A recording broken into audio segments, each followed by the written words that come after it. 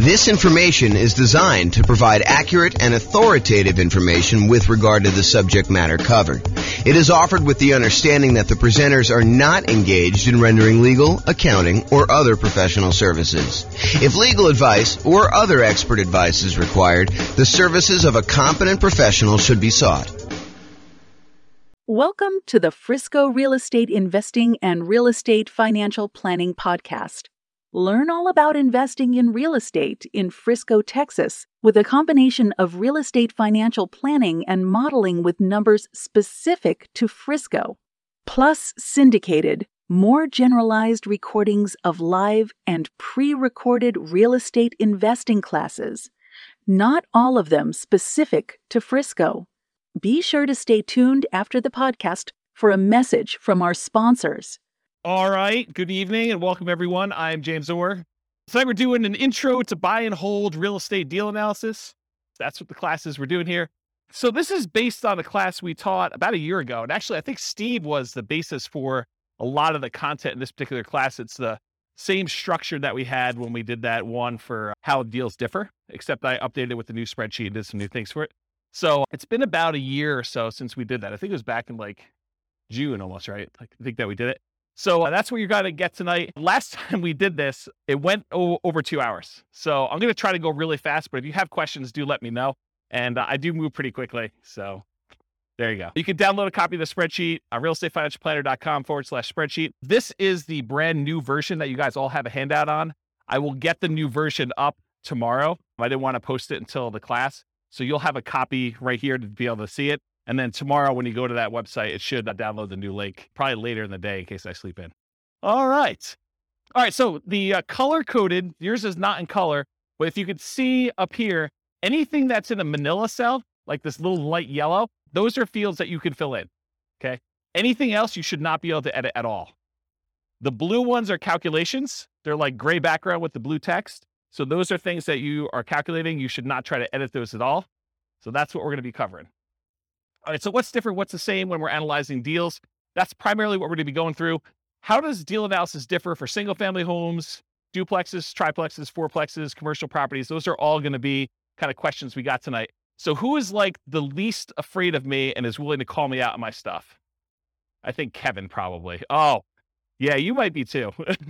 So I think Kevin's going to be the guy though. So if I don't tell you like what's different analyzing a deal, please call me out on it. And if I don't tell you like where to get the number from when you're doing deal analysis, please call me out on that. And you're welcome to back up Kevin if you want to, but I think Kevin's going to be the enforcer tonight. So, all right. So you can use the spreadsheet that you have in your hand to analyze any type of buy and hold deal plus nomading. We have any nomads in here? Quite a few. Okay, good. So you guys can use this as your deal analysis for doing that. House hacking, any house hackers? Renting out rooms and stuff. Yep. So you can use the same deal for that. Partnerships, lease options, lease purchases. You technically can use it for this, although there's going to be improvements made that allow you to do even more advanced partnership type analysis. You can do it for the rent part of BRRRR, but it is not designed for you to go figure out buying a property, doing the rehab and getting your money out. That's not what this spreadsheet was designed for. So it's probably not great for that. You could probably make it work, and it's not designed for fix and flip. That's a totally different spreadsheet. Any questions on that? Back to my old habit of asking if there's questions, just turning around, keeping on going. So call out if you got questions and we'll get you the microphone. And so we're going to cover tonight what deal analysis and how does that change based on the type of property you're analyzing, and then where do you get the values from? That's what Kevin's going to be enforcing. And so I'm going to walk you through each input and do that. So tonight, one of the things I struggle with is, how do you teach an 8-hour class in 2 hours? How do you teach someone how to do everything you need to know for deal analysis in a single 2-hour session? It's really, really hard to do. So what I decided to do is help you with just straight up how the spreadsheet works, what you're going to enter, where you get the numbers from. But what I didn't decide to go into, which we have a 2-hour class on by itself, is what makes a deal for you. So that's more like establishing your buying criteria. Like, how do you determine when you put the numbers in there, should I buy this or not? So there's a 2-hour class on that already. I'll probably reteach it at some point in the future. And then there's like 2-hour classes on like individual fields in the spreadsheet. There's a 2-hour class on how to get rent comps. There's a 2-hour class on insurance. There's, a 2-hour class on PMI. So there's no way I can teach you 2 hours of PMI, 2 hours of insurance, 2 hours of rent comps, 2 hours of, all these different things in one night. So tonight's going to be sort of like how to use a spreadsheet, how to do deal analysis, And then I'm going to ask you at the end to go do deal analysis for yourself. Go do 100 deal analysis examples so that you get good. And then you'll determine, hey, what is a deal in my marketplace for me? Like if I'm looking at 100 properties, what is it going to be that's going to be a good deal and what's not going to be a good deal? Okay, so that's what's going on there. All right, so follow along in your spreadsheet. And my intention of giving you the big version of the spreadsheet, not just giving you a small one, is for you to take notes right on this. So go ahead and write notes. Anything that you think is important for you, go ahead and do that. The second handout you have is all of the overrides. You're not really going to do anything with this tonight. You might make one note or two, but it's really just for you to know that there's a reference for it. There's a whole separate tab, which I'll show you where it is. Okay. The primary thing you're going to take notes on is that big one. And if you need to turn the other sheet over on the back or make some notes, you can do that too. Okay. So let's go over like what you're looking at so you know what's happening with the spreadsheet. So section 1, everyone see it on theirs? Everyone know we're looking at that big sheet? Section 1's all your inputs. And my intention of making this spreadsheet the way it is simplify the number of inputs you need and don't clutter the spreadsheet with a whole bunch of extraneous data that you don't need, right? You guys may have seen other spreadsheets, used other spreadsheets, and you may have been like, what number do I look at to determine if this is a deal? Or like, why are all these extra numbers here? Do I ever use those? And until you've used it 100 times and realized, hey, look, I'm only looking at a few numbers on here, it's all extraneous. So what I did is I said, if they're all extraneous, why do we even put them on there? Why don't we just hide them onto like another page of the spreadsheet? And so that's what the intention was. So all of the stuff that's going to be on here tonight is going to be really simplified right here. And then all the stuff you need to make decisions is over here on the right. And if you need to drill down, you have the ability to do that in the other tab, but you don't have to. Does that make sense? Does anyone use the new spreadsheet a bit? Yeah. Is it better for that? Is it like easier to use, kind of like once you get used to it? Yeah. So Andrew says, yep. Okay. So inputs, number 1, that whole section is going to be your inputs. Number 2, that big green button on there, it's not green on your sheet, it's black and white, but the big green button, that's if you take your deal. Once you've got to analyze, if you want to export it right to Real Estate Financial Planner in order to do additional portfolio analysis type stuff on there, it's a one-click export. I got tired of copying stuff from my spreadsheet to the Real Estate Financial Planner software, so I fixed it. I wrote the spreadsheet so that all of the fields line up with Real Estate Financial Planner. And you can just do one button, it clicks over and copies it to your own account. Okay? The number 3 part is like the professional information of whoever gave you the spreadsheet. I'm going to be licensing out the spreadsheet to other real estate agents and lenders and people in other markets, and they'll be able to put their own information in there for a fee. So right now it's got my contact information on there. And then number 4, it doesn't show up in your sheet, but it's the different tabs on Excel. So if you're in Excel, there's an inputs and dashboard tab. That's this page. And if you click on the overrides, that's going to be that second handout I gave you with 3 pages. That's where all the extra stuff is, in case you didn't know. All right. And by the way, it's been a long time since I've done live classes, and I've not said this a lot. If you have questions, interrupt me, because I'm just going to keep going. Yeah, Rob. On the previous spreadsheet, correct me if I'm wrong, there were sort of 2 different slots for mortgages if you took out a second mortgage, which I always used to treat as like a HELOC, almost like a slot for HELOCs. Yep. Does that go under other expenses these days? Because I see that the mortgage section has, like you say, been simplified. Yeah, so that's a really good question. And I always felt on the spreadsheet you're referring to that was kind of janky because most people didn't do it right. They didn't actually do their HELOC loan kind of configuration correctly. So I need to do a separate class on how to do it correctly in this. But yes, the really short answer is you can put the payment you have on that second loan as an additional expense, and it will do the majority of the calculations correct, except it's not going to really do any of your return on equity numbers or like return on investment numbers, because if you have no money in the deal because you used a HELOC to do it, it's largely going to be infinite except for whatever you have left in there, right? So there's going to be some weird things about that. You probably could force it to work, and you're a smart guy. I bet you could figure it out, but I do need to teach a class on it. Yeah, and they have like 10-year limit, 10-year low terms, all these types of things. Yeah, there's like limitations on how long it stays out there, and a lot of them are interest only. So there's some weird stuff. I probably do need to teach a whole class. If someone wants to drop me an email, I'll make a note to do that class. I can email you. Okay, awesome. Thank you. All right, whoever has the mic is now the person in charge of running the mic.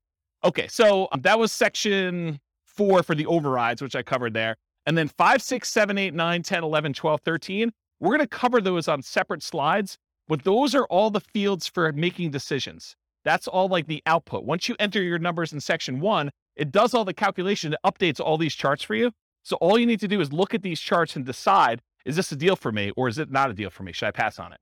Okay. So I'll go into these in detail, but they're all listed here if you want to see it. But basically, I'm going to do a separate slide for each of them and I'll go into detail about it. Any questions? Am I going too fast? So I know I have a lot of ground to make up. Nope. Good. You can. I'd just leave it on if I were you. Just don't be whispering crazy things on there, lest you hear it forever on the microphone. Yeah, exactly. Okay. So the question we get a lot is, hey, the spreadsheet is locked. Can you unlock it for me? The answer is no. Okay. Everything that you need to do is unlocked. All of the fields you need to edit are manila. If it's not manila, you don't need to edit it. It's like a calculation. So you do not need to do anything. All the functionality you need is already there. Okay. Anything you should be able to value for is manila background. It said that. Anything else locked down so you don't edit something accidentally. You cannot sell this spreadsheet to other people. I need to say that because someone tried to. You can't brand the spreadsheet to your business. You can't just stick your logo on there and use it. I may offer that in the future. If you want to share it, go ahead and send someone a link. Send them to the link to realestatefinancialplanner.com/spreadsheet. It's free. Okay. And if you are an Excel expert, if you're like, look, James, I really need to make an advanced modification to this. I'm an expert in Excel. I know what I'm doing. I'm not going to screw it up. If that's the case, then the protection that Excel puts on there is like a childproof lock. If you're an expert, you should know how to overcome it. And if you don't know how to overcome it, then you shouldn't be messing with the spreadsheet. Right? Andrew's laughing because he knows. Yes. So the question was, I'll repeat it for the microphone. So the question is, this is really for buy and hold. Is there a separate spreadsheet for fix and flips and for BRRRR? I don't think I've released one in a very long time because I have not been focused on fix and flip for a very long time, but I'm probably due to make one. And so I'll go ahead and, if you want to send me an email, I'll go ahead and put it on my list to make a fix and flip spreadsheet. The challenge with fix and flip spreadsheets for a lot of folks is there's really like 3 major ways that people analyze fix and flips, and they're all slightly different. And so I need to be able to make the spreadsheet in a way that you can do all 3. So I'll have to think about exactly how I would structure that. Because I used to, a very long period of time ago, I used to cater to fix and flip people. That was like my niche. And my clients, like I'd like really high-end clients that were buying a whole bunch of fix and flip stuff. And they would all analyze deals slightly differently. And there were like 3 major schools of thought on how they do that. So I'll have to think about how I do it. If anyone has my old client book, I talk about the 3 different ways in the back of that book, if you've ever read that section. Okay. Does that answer your question? Awesome. Thanks. Okay, cool. So if you want to edit it, you need to know how to like do the childproof doorknob. If you don't know, don't be messing around with it. Don't ask me for the password. I'm not going to give it to you. Okay. Optional overrides. So this whole handout you have here, this is an example of all the overrides. This is the section I'm talking about. And really what it is, you click on that overrides tab and you can override anything. So if you've used previous spreadsheets before that had overrides for rent or overrides for sale price or overrides for maintenance or something like that, a lot of the people have been here have used a spreadsheet before that had some overrides for that. Long gone are the days where you could only override 3 things. You should be able to override everything. And so that is now the case. All these manila fields are able to edit anything you want for any calculation. And some of the calculations in 2 ways, like before the calculation gets made, or you want to override the results after the calculation is made, you could override that too. The thinking behind this is, and it probably works right now, I just haven't taught the class and haven't made sure, but the thinking eventually will be, this is not only the spreadsheet you will use to analyze deals, it is the spreadsheet you can then use to calculate and keep track of your deal over time. So instead of being able to say, hey, appreciation is going to be 3% a year, or whatever the number is, you'll be able to go back and say, appreciation year 1 was this actual number. Appreciation year 2 was this actual number. My cash flow in this year was this actual number. And then it will update all of the return on investments, return on equity calculations using your real numbers in the spreadsheet. So that was the thinking behind building it this way. So that's what's coming. It probably works right now as it is, but I will be creating additional tools to make it easier to do that and some kind of like additional reporting. Okay. Any questions on that? Okay. So you can override a large number of inputs. You could see intermediate calculations and you could see advanced calculations all on that thing. If you want to look at what is available, go through and look at those if you want to. Okay. That's what the overrides is. All right. Mess it up. Inevitably, you're going to do some type of calculation. You're going to mess something up. You're going to have a number in there. You'll be like, why are my numbers so weird? Something is off. Download a copy of the spreadsheet and never use the one you download. Make a copy of that every single time so that if you ever need to go back to the original somehow, you can go back to the original. You can also use Control-Z in order to undo what you just did in Excel, or you can do the undo feature in Excel itself. So if you mess up something, go restart and enter your numbers again from the beginning. If you're going to do another deal analysis, don't always use the one you did in case you made modifications on the overrides tab and you forgot you did that. Start fresh. Okay. And then save your spreadsheet often. All right, good. All right, so now I'm going to walk through all the inputs for you. So there's like categories. There's the purchase inputs. That's that little heading right there. There's the mortgage inputs. There's the income inputs, the annual expenses, and depreciation. I'm starting with purchase inputs. I'm going to go through them one by one, and Kevin's going to call me out if I don't talk about what's different when you're analyzing different types of deals or where to get the number from if you don't know when you're doing deal analysis. Okay? We're in agreement, Kevin? All right, awesome. Give him the mic. You just say, hey, you missed something. I'll do it. It doesn't really, he's not going to tell me what it is. Well, maybe he is. All right, so at the very top, if you guys downloaded a previous version, this wasn't in here. It's an oversight because I don't usually use this field, but I now added the ability for you to put the property address in the new spreadsheet. So that's one of the changes that was made in version 4 instead of version 3, okay? So you put your property address in there at the very top above purchase inputs. It doesn't matter what property type you're doing. You just name it whatever you want to name it. So here's some examples. You could do the address and the MLS number if you want to. You can do the address, MLS number, and the type of deal you're analyzing. Oh, if I do a buy and hold with it this way, this is what the deal is. If I'm doing a lease option, if I'm doing a Nomad with 5% down, if I'm doing Nomad 5% down, but I'm going to prepay my PMI as an example, or if I'm going to do the lender paid PMI option as another example, or if I'm going to put 20% down, or if I'm going to put 20% and I'm going to own or occupy, or maybe you just want to call it something generic like the project you're working on instead of an address and the MLS number. So whatever you want to do to name it, it's really up to you. It's not used anywhere. It's for your own personal identification, but it is helpful sometimes to have the MLS number. That's one piece of advice I'll give you. Okay. Any questions? Awesome. I'm having like a weird deja vu moment now. So if I start saying some odd stuff, that's what's going on. All right. So after repaired value. So I'm just starting at the top, working my way down. ARV stands for after repaired value. That's the value of the property once you've done all the fix up. If you're buying a property at a discount because it needs work, this is the value after you've done all your fix up on it. It's what you think it'll be worth then. Okay. So that's ARV. In some cases, it doesn't matter what type of property, it's always going to be that type of number. When buying a property below fair market value, buying at a discount, this will be usually higher than the purchase price. How many people have bought a property in the last year? Did you have to pay above asking price in order to get the property? Okay, so in those cases, your ARV may be lower than your purchase price. Okay? And then you'll probably have negative returns for appreciation that year while you're waiting for it to catch up. Okay? So buy it below there, I talked about that. Some hot markets, you'll be buying it for above ARV, I talked about that. Sometimes in this field, instead of just entering a number, especially with like new construction, I will sometimes use it as a formula. So in Excel, I'll say equals 450,000 plus 10,000 for the backyard, plus $12,000 for a fence, plus $3,000 for the appliance package. And so I'll just add up what all the values are instead of just putting in the total of being whatever it is, 500,000 after everything. Does that make sense? Because then I can go look back and say, why is it so much more than what I thought it was? What did I add in there? And I can look at them all individually. Cool? All right. So purchase price, this is the same regardless of whatever type property you're doing. When buying in the MLS, it's very common to have the purchase price equal the ARV. That is probably the most common situation. However, in our market right now, it's crazy. But, markets go in cycles. And, next year, 5 years from now, we may be able to buy properties at a discount. We may be, a little bit overpriced than people are doing stuff. And you come in under asking price in order to get your offer accepted. Who knows, right? Everything changes. So right now, though, it's pretty common to be above, but it's pretty typical over a very long period of time for them to be equal. Sometimes I'll even put in as a default that these fields equal each other. So I only have to edit one and it will just automatically update it for me. And that saves me a little bit of time, very little time, but it does save a little bit of time. If you're a real estate broker, any real estate agents in the room besides Steve? So if you are too? Okay, great. So if you're doing real estate and you're buying it and your real estate license, you can actually put in your purchase price, you can do, if you're taking your commission as a discount, you can do 0.97 times whatever the price was in order to do that calculation. So you can actually do the calculation in there in order to figure it out for yourself instead of having to do that. But all real estate agents can multiply by 3%. It's like a God-given gift for real estate agents to know how to do that.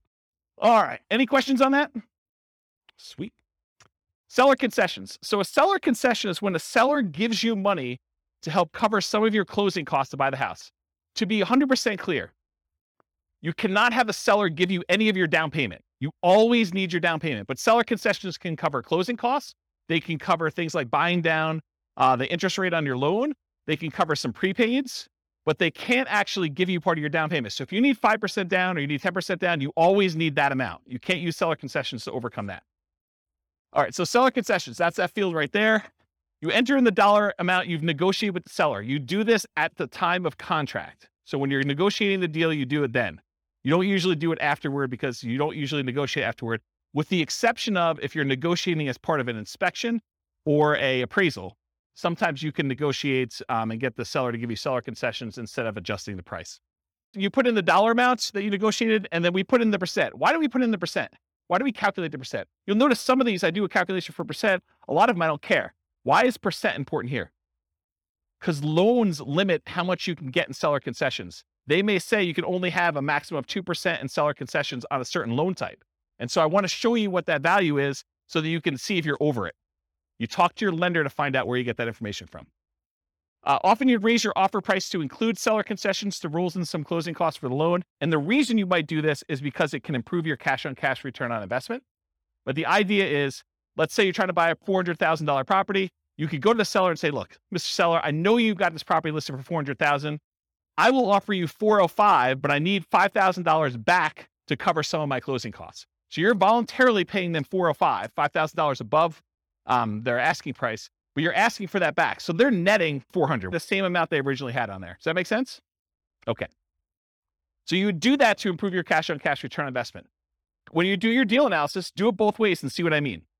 Go ahead and do it where you pay $400,000 and that you've got to come out of pocket for $5,000 for your own closing costs, or do it where you offer them $405,000 and you actually have $5,000 in seller concessions, and see how that impacts your returns.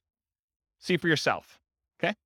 The property must still appraise. You can't say, hey, listen, I'll give you $405,000 and the property's only going to appraise for $400,000 because it doesn't matter. The seller's going to come back to you and say, look, didn't appraise. We were going to try to get you $5,000 in seller concessions. It's not going to go through. We're going to take some of those back.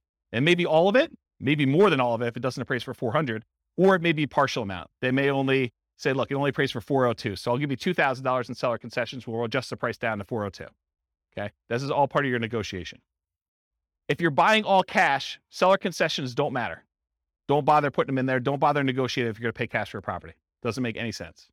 And at least in Colorado, and this may vary in other markets, but at least in Colorado, if you don't use your seller concessions, if you ask for $5,000 and between all of your prepaids and you're buying down your interest rate and everything else, if you don't use the full $5,000, the seller gets the difference.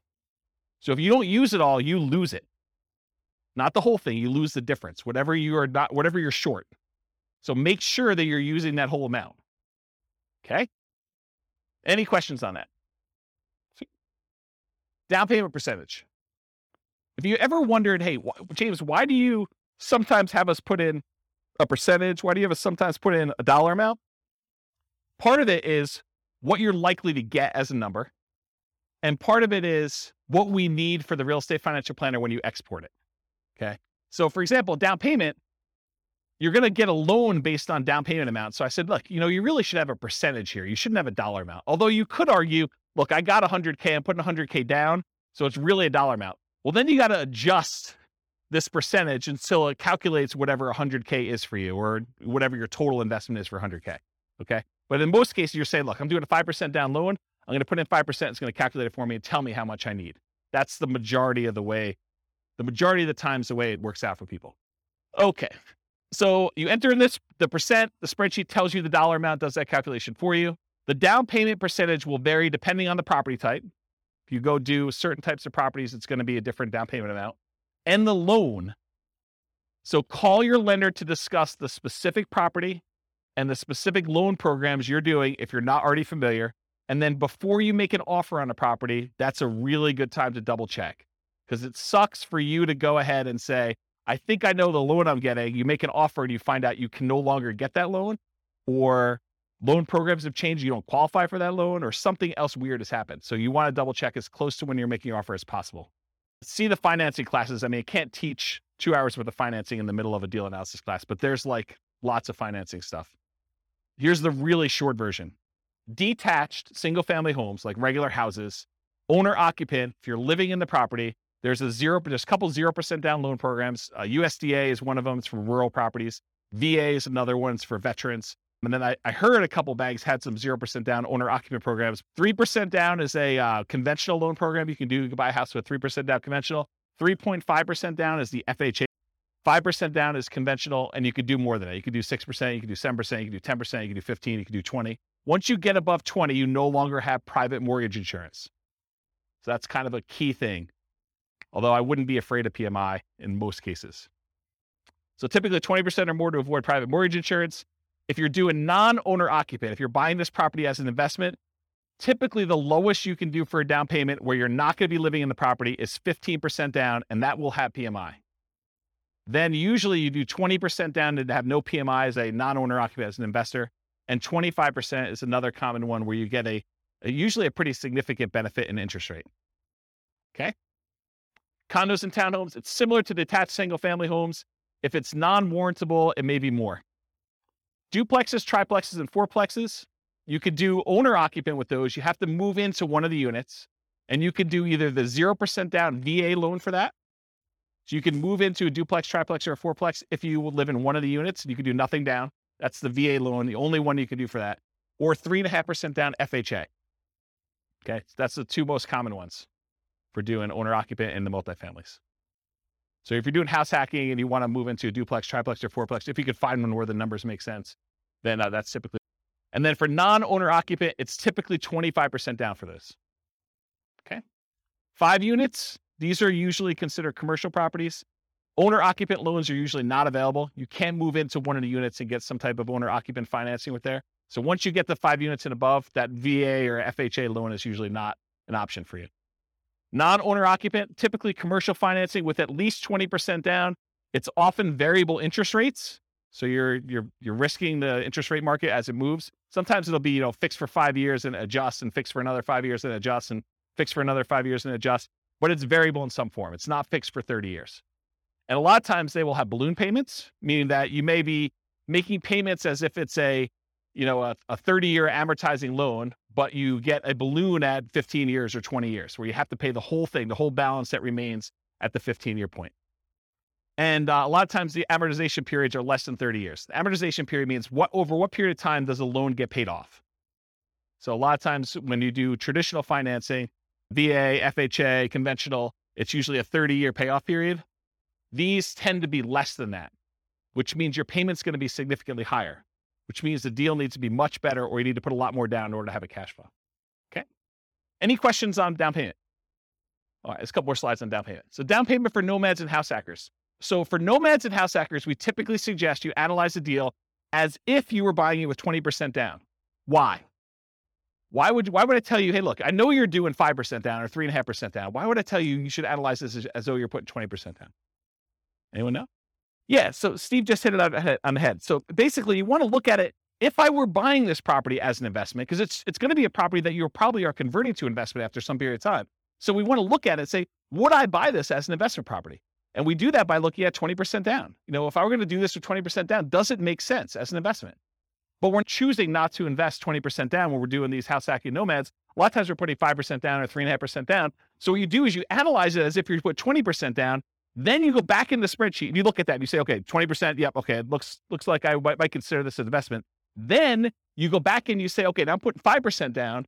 And then sometimes you get a better interest rate by doing owner occupant most of the time. So you're going to change the interest rate too, and you're going to reanalyze the deal with the 5% down, and you're going to look at it. In a lot of cases, you're going to have negative cash flow. So if you bought it with 20% down, maybe you have slightly positive cash flow. With the way the prices have been going up very recently, because we've been seeing this massive increase in prices, and interest rates have gone like crazy the last 3 months. A lot of these properties with 20% down are not going to have positive cash flow. So if you look at it though, and now you do it with a 5% down, you're probably going to have even more negative cash flow, or negative cash flow if you didn't before. Now you got to say to yourself, okay, and if I don't have to put up an extra 15% down, if you're buying a $400,000 property, put 5% down, that's $20K if my math is correct, instead of having to put up $80,000. So instead of having to put up $60,000 more, am I okay with $200 a month negative cash flow? And you need to make that decision for yourself. That's why we do the 20% down first. You analyze it to see if it makes sense as a regular investment. Then you go and you switch it over to 3.5% or 5%. You say, can I stomach and can I afford the negative cash flow on this property? I'm basically financing, I'm using that in quotes, the rest of my down payment over time. instead of having to come up with that extra $60,000, I'm saying, can I afford $200 a month for the next few years until rents increase and I no longer have negative cash flow? Does that make sense to everybody? It's kind of an important point. Okay. So once you're done analyzing with 20%, reduce the down payment to your owner-occupant down payment, whatever that's 0, 3, 3.5%, 5%, and change the interest rate if you're doing that, if you're getting an owner-occupant rate. And often this will result in negative cash flow. You're financing the rest of your down payment. Do you have positive cash flow if you put 20% down? That's usually what you'd use to make your decision to buy it as an investment. And then how long will it take for the negative cash flow to equal your missing down payment?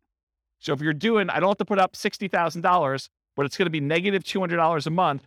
How many months could you go before you got to that $60,000 that you had to put down, that you didn't? I like to look at that number and say a long time. Okay. And then are you okay with this negative cash flow? And then I usually throw in the curveball because you get tax benefits of owning rental properties. Are you okay with the negative cash flow plus the tax benefits you get by owning the rental property, which is called cash flow from depreciation? That's calculating the tax benefits you get times whatever your tax rate is and how much cash you'll get back on your tax return or less you can pay in on your taxes if you're taking your normal exemptions from your paycheck. And if those two combined, you're okay with that, then you can make your decision whether you want to move forward or not. So when we add regular cash flow plus cash flow from depreciation, the regular cash flow you have plus the tax benefits of owning the rental property, when we combine those together, we call that true cash flow. So whenever you see a reference to true cash flow on this spreadsheet, that's what we're talking about. And I'll jump ahead here because you guys have the handouts in front of you. But this first box where it has like these three things, this first box here, if you ever see it, that shows you your cash flow. It shows you your cash flow from depreciation. And then it adds them together for you in that third bar and shows you what your true cash flow is. So this is a really easy decision for you to say, this is my cash flow. This is my cash flow from depreciation. And this is both of them combined. And you could see they're split column charts to show you which one is which. It's just visually adding them as a sum. Does that make sense? Okay. That's why it's done that way. And I talked about this. Okay. Down payments. There are some really unusual situations. I just want to bring them up to your attention in case you're doing some crazy stuff. If you're buying property subject to or getting really creative, there is a chance you could have negative down payment percentage where let's say the seller overfinanced their property. They took out money in a cash out refinance. And now you're about to buy that property subject to where you're making payments on their existing loan. And they may be giving you money in order to come in there and take over that debt. They're going to give you part of the cash out refinance that they got in order for you to take the deal. In that case, you could have negative down payment. It's really rare, but I just wanted to bring that to your attention. I ain't going to dwell on it. Okay. All right, closing cost percentage. You enter the percentage. The spreadsheet tells you the dollar amount. It's typically the same regardless of property type, although the amount can vary a little bit. The amount of closing costs tends to increase with the loan type and the purchase price. The more expensive the property you're buying, the more expensive closing costs tend to be. So when you're calculating what your closing costs are, you do your share of the title insurance, because a lot of times the seller has their policy that they're providing for you, and then you have your share, especially if you're getting a loan on title insurance. So you want to figure out what your share of the title insurance is, and the fee if you're hiring the title company in order to do the closing. Sometimes it's split. It's negotiated in the contract, but sometimes it's split between buyer and seller. Sometimes the seller's paying for it. Sometimes the buyer's paying for it, or if the attorneys charge you to do that. Any upfront private mortgage insurance premiums, if you're going to do a prepaid one-time upfront PMI payment, you put that in there. That's where you're putting less than 20% down. Or choosing a loan lender program that offers this as an option. You don't necessarily have to do that. Any points you're paying in order to get a better interest rate in a loan, you want to include that. In some cases, you choose to take a higher interest rate and have the lender credit you back some money so that you have lower closing costs. So you call the lender and the lender says, hey, look, for a par rate, I'm not going to get into details, go watch the financing classes, but for a par rate, it's 5%. You say, well, what if I wanted to buy down the interest rate? Well, for $3,000, you could buy it down to 4.875. Okay. Can I go the other way? If I took 5.125 voluntarily, if I took a higher interest rate than what you're quoting me, what would happen then? Well, we would give you $3,000 then. Now I need to come to closing with $3,000 less because you voluntarily took a slightly higher interest rate. Does that make sense, everybody? Okay. So you can get points, you can pay points to have the rate go down, or you can get credited points in order to have a higher rate voluntarily. Cost of your appraisal. A lot of times your appraisal is not going to show up on your closing statement, because a lot of times you're going to pay the lender outside of closing. You're going to give them your credit card and they're going to charge you $900 or whatever appraisals are going for now in order to have your appraisal done. By the way, those can be much more expensive depending on the type of property you're doing. You're buying a 5-unit or something really, really expensive, then you're basically going to have a little bit more expensive closing costs for those. And some lenders, in some cases, may require more than one appraisal. I know there's someone in the room who had an appraisal done on a property, and I think the lender didn't believe that the value is what it was, and so they had to have the lender required another appraisal. Is that right? I've also seen this come up where you're buying new construction properties where you'll have the preliminary appraisal done, and then the appraiser will say, I need to go back out and check to make sure these 7 things are done. And sometimes they charge you an extra fee for that. And I remember one client where, man, the appraiser wanted to go out like 5 times because they kept saying something was not right. And it was pretty ugly. The appraisal on that property was like $2,000. It was something stupid. And it's a single family home. It was a condo, in fact. The cost of things like your property inspection, surveys, radon tests, pest control tests, and sewer scope, those are all things you'd want to include as part of your closing costs. You may not be paying them at closing, but you should realize that that is part of your calculation for what your return on investment is and what the expense of getting the deal is. If you decide not to include those, your numbers are going to be slightly off, right? And the less you put down, the more off it will be as a percentage.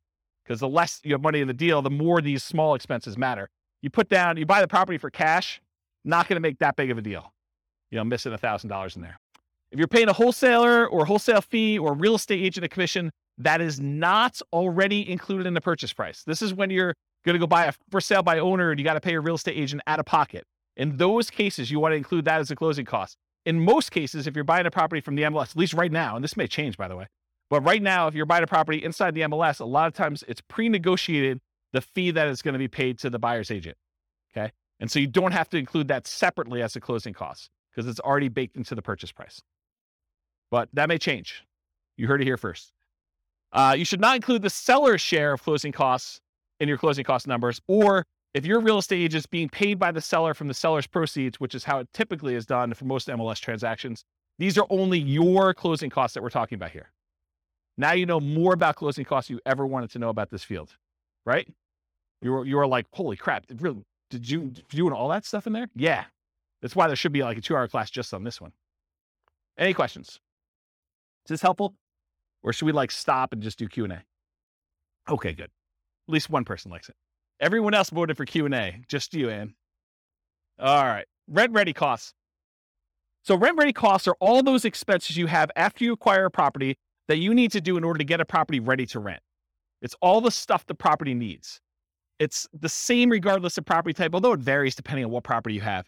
So really, this is like you go and you have your inspection done and the inspector lists, 14 things that need to be done to your property. They're not worth negotiating over with the seller because you really want the deal and you're not going to get nitpicky. Maybe you said to the seller you were not going to give them a list of things. That goose is on top of that roof. That's crazy. Yeah, this is literally squirrel going on right now for my ADD. There's geese on the roof for those that listen to the recording. Where was I? Rent ready costs. Oh yeah, so basically thanks, Steve. You're buying a property, you basically negotiate with the seller that you're not going to get nitpicky about things. So when you get your inspection report back, there's 14 things that need to be repaired.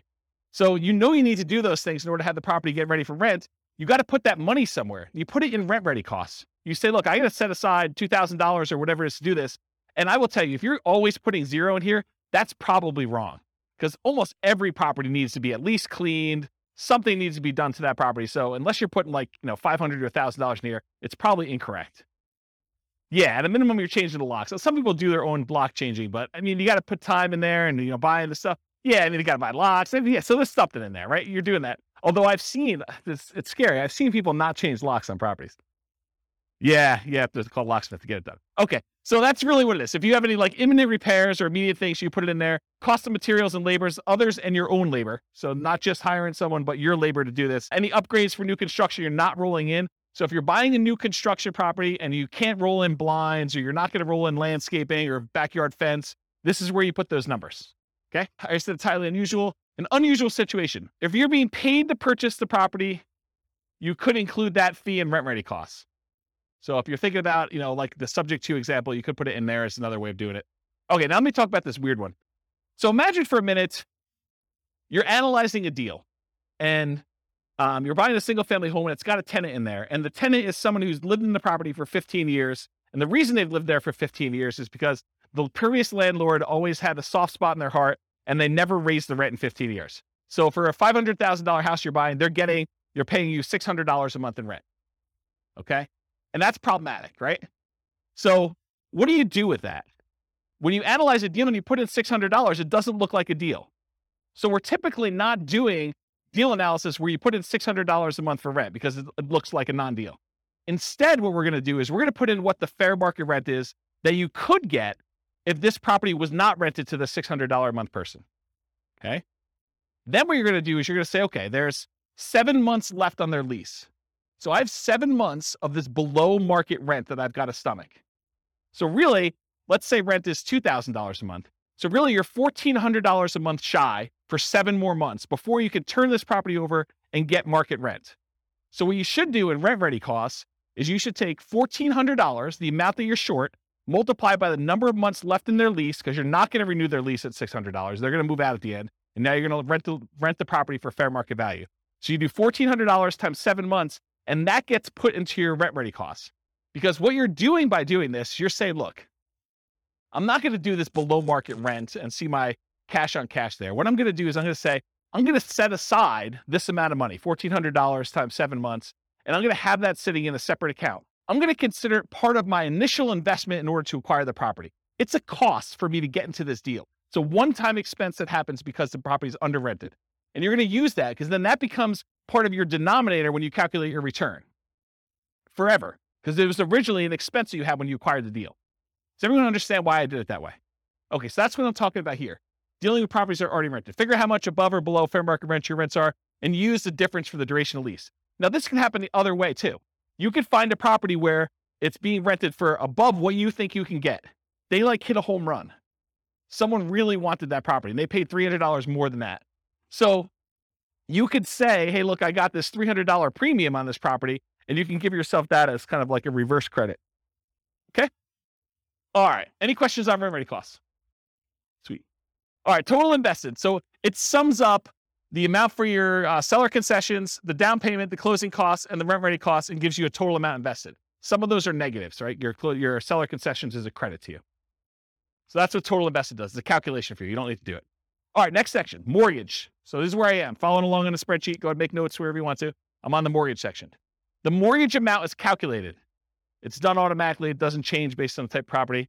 The mortgage amount is automatically calculated for you. It's based on the purchase price and the down payment. Easy. Mortgage interest rate. Where do we get this from? The lender. Do you go to a website and look it up? How many people go to a website to look up what their mortgage rate will be? Yeah, ballpark. That's the problem, though. It's like, what do? You're off by a quarter of a point or an eighth of a point. That's problematic, right? That can oftentimes make the difference whether you're buying it or not. In my opinion, you should call a lender and find out. And this changes daily, and that's the challenge. But, you get in a good relationship with a lender and say, look, I'm looking at some properties today. What are rates doing? And they'll give you your number based on your file that they've already looked at, your credit score, and what you've got going on. So let's kind of give you a change. So easy enough, just email them and they'll tell you what's going on there. It will vary depending on the type of property.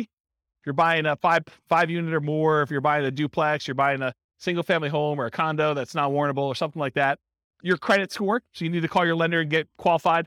The loan type, if you're doing FHA or VA or conventional or whatever it is, and whether you're an owner occupant or an investor.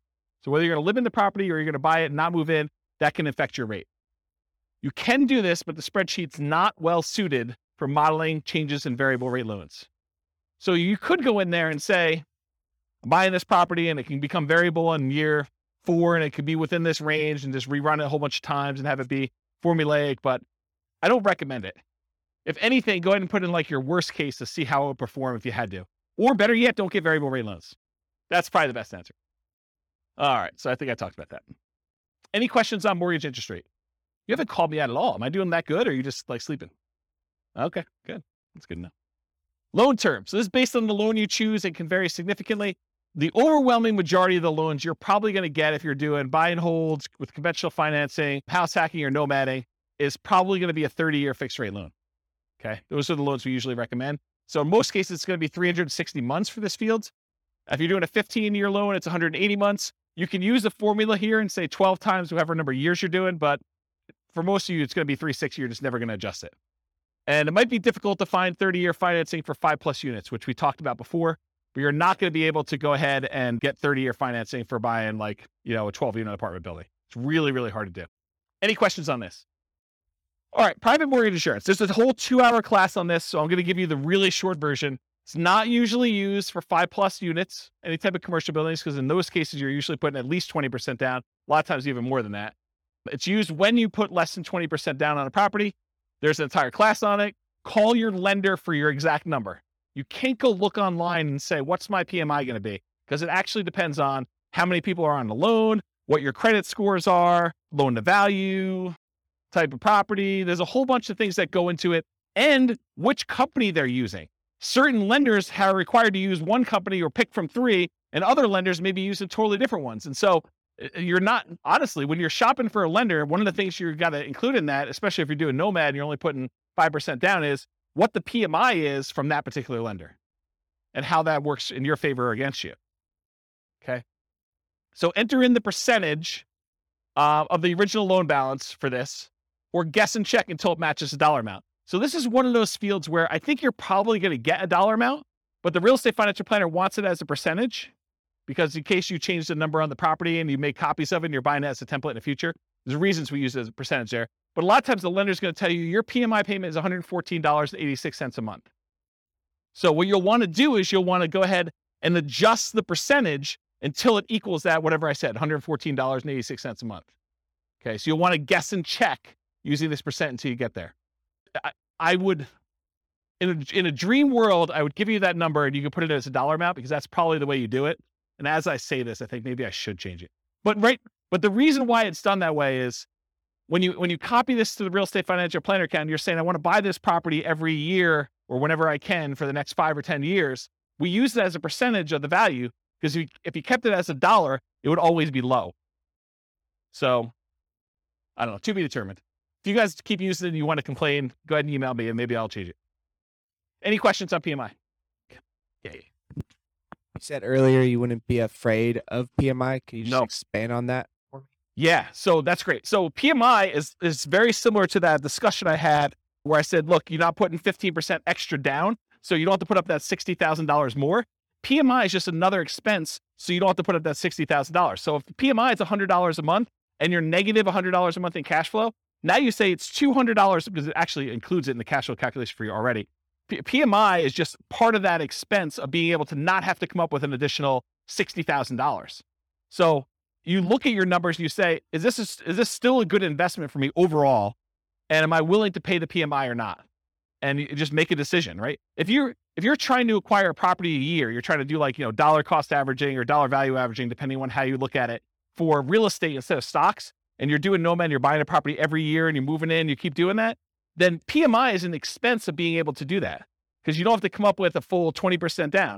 If you can come up with a 20% down, maybe you don't even move in, right? You just kind of buy properties. But if you're doing 5% and you're kind of conserving your down payments, this is a way to do it, provided you have enough income to support that as you continue to acquire them. Make sense? Yeah. Yeah, it drops off after a period of time for a lot of loans. FHA, not. Yeah, so Nick in the back is saying, with the rapid appreciation we've had, it drops off pretty quick. And yes, that's true, but we don't always live in really highly appreciating markets, right? Like we could see whatever we've seen, 9% a year for the next 3 years, and then we could see some negative appreciation. We could see property values decline because we just gained 27% or 30% or whatever we did compounded. Maybe we're going to give a little back. Don't be afraid of that, right? When you're buying, you're doing like dollar cost averaging or dollar value averaging. If you're familiar with that concept in stocks, you're putting a certain amount of money or you're buying a certain amount of stock, and you're doing that every year so that when the market's up, you sometimes buy. Oh no, it's not plugged in. Oh, so I was saying when you're dollar cost averaging, dollar value averaging, you're doing the stocks, when the stock market is up, you buy fewer shares for the same dollar amount you're invested. When the real estate market is up, you're buying one house, you're buying because it's the smallest unit you can do. But when the market's down, you're getting a better deal. So when the market is up, you're buying properties, you're kind of like riding the wave for all the ones you own, but the ones you're buying are a little bit more expensive. When the market's going down, yeah, you're losing value on these temporarily, but you're buying slightly better deals on the ones that are down here. Okay, so that's how I look at it, if you're thinking about it that way. Okay. All right, so the next field is, when do you drop private mortgage insurance at what loan to value? And so, as Nick said, a lot of lenders say once you get to 80% loan to value, they will drop the PMI payment off. So you can put in at what percentage your lender tells you here. Some lenders will tell you it's 78%. Some will tell you 80%, whatever it is they tell you. It's usually 78 or 80, depending on who it is that's telling you that. Sometimes they don't know, but put it in there around there. And so usually when your property value then gets to the point where you have 20% of equity, you're 80% loan to value, then your PMI payment can go away if you ask the lender, look, my property value is this. Can I have my PMI removed? Anyone have their PMI removed? What were you told? 80%, 78? Did it matter? It was like 20%, 27% equity. Okay, so what he was told was, for the recording, that if he just kept making his payments, when it got to 78%, naturally it would automatically drop off. Or if he paid for an appraisal and the appraisal showed that there was 20% equity, 80% loan to value, then it would drop off then. So you could pay a fee in order to have it go away. Is that what you guys were told too? Yours different? Okay. We had one who couldn't remember and the other one said, yes, that was true. Well, you're like me. You're too young to be losing your memory like that. Oh, I actually didn't know that. So apparently there's a 2-year minimum for PMI for Fannie Mae, Freddie Mac. Oh, someone's arguing that they may be lender dependent. So, and again, this is why you need to talk to your lender and find out, and it could change. And these change all the time, right? Rules for loans do change. So by the time you listen to this recording, it may be totally different. And if you refinance where you still have PMI, then it starts over. Yeah. All right, so often use 80% here. If your loan does not automatically drop PMI off once your loan hits a specific loan to value, for example, FHA loans do not automatically drop off. So if you're doing FHA loans, PMI is forever. Doesn't matter your loan to value. Once you get an FHA loan, you're paying PMI for the duration. It's one of the bad things about doing FHA. One of the good things is you can buy duplexes, triplexes, and fourplexes with 3.5% down. And the interest rate's not that bad. But you're never getting rid of that PMI. You just should calculate it in as part of your payment and figure out what that looks like. Okay? Most conventional loans, though, it drops off at some point. In the event that it is an FHA loan, though, use 0. Okay? All right. Income. Should be easy. Monthly rent. Use the fair market rent you'd expect you can get from the property. I have a whole class on how to determine fair market rent. I can't teach a 2-hour class on that right now. I use rent-ready costs to adjust for current rents that are not fair market. Remember, this is that example of someone really had a soft spot in their heart and they were getting $600 a month for a $2,000 a month property.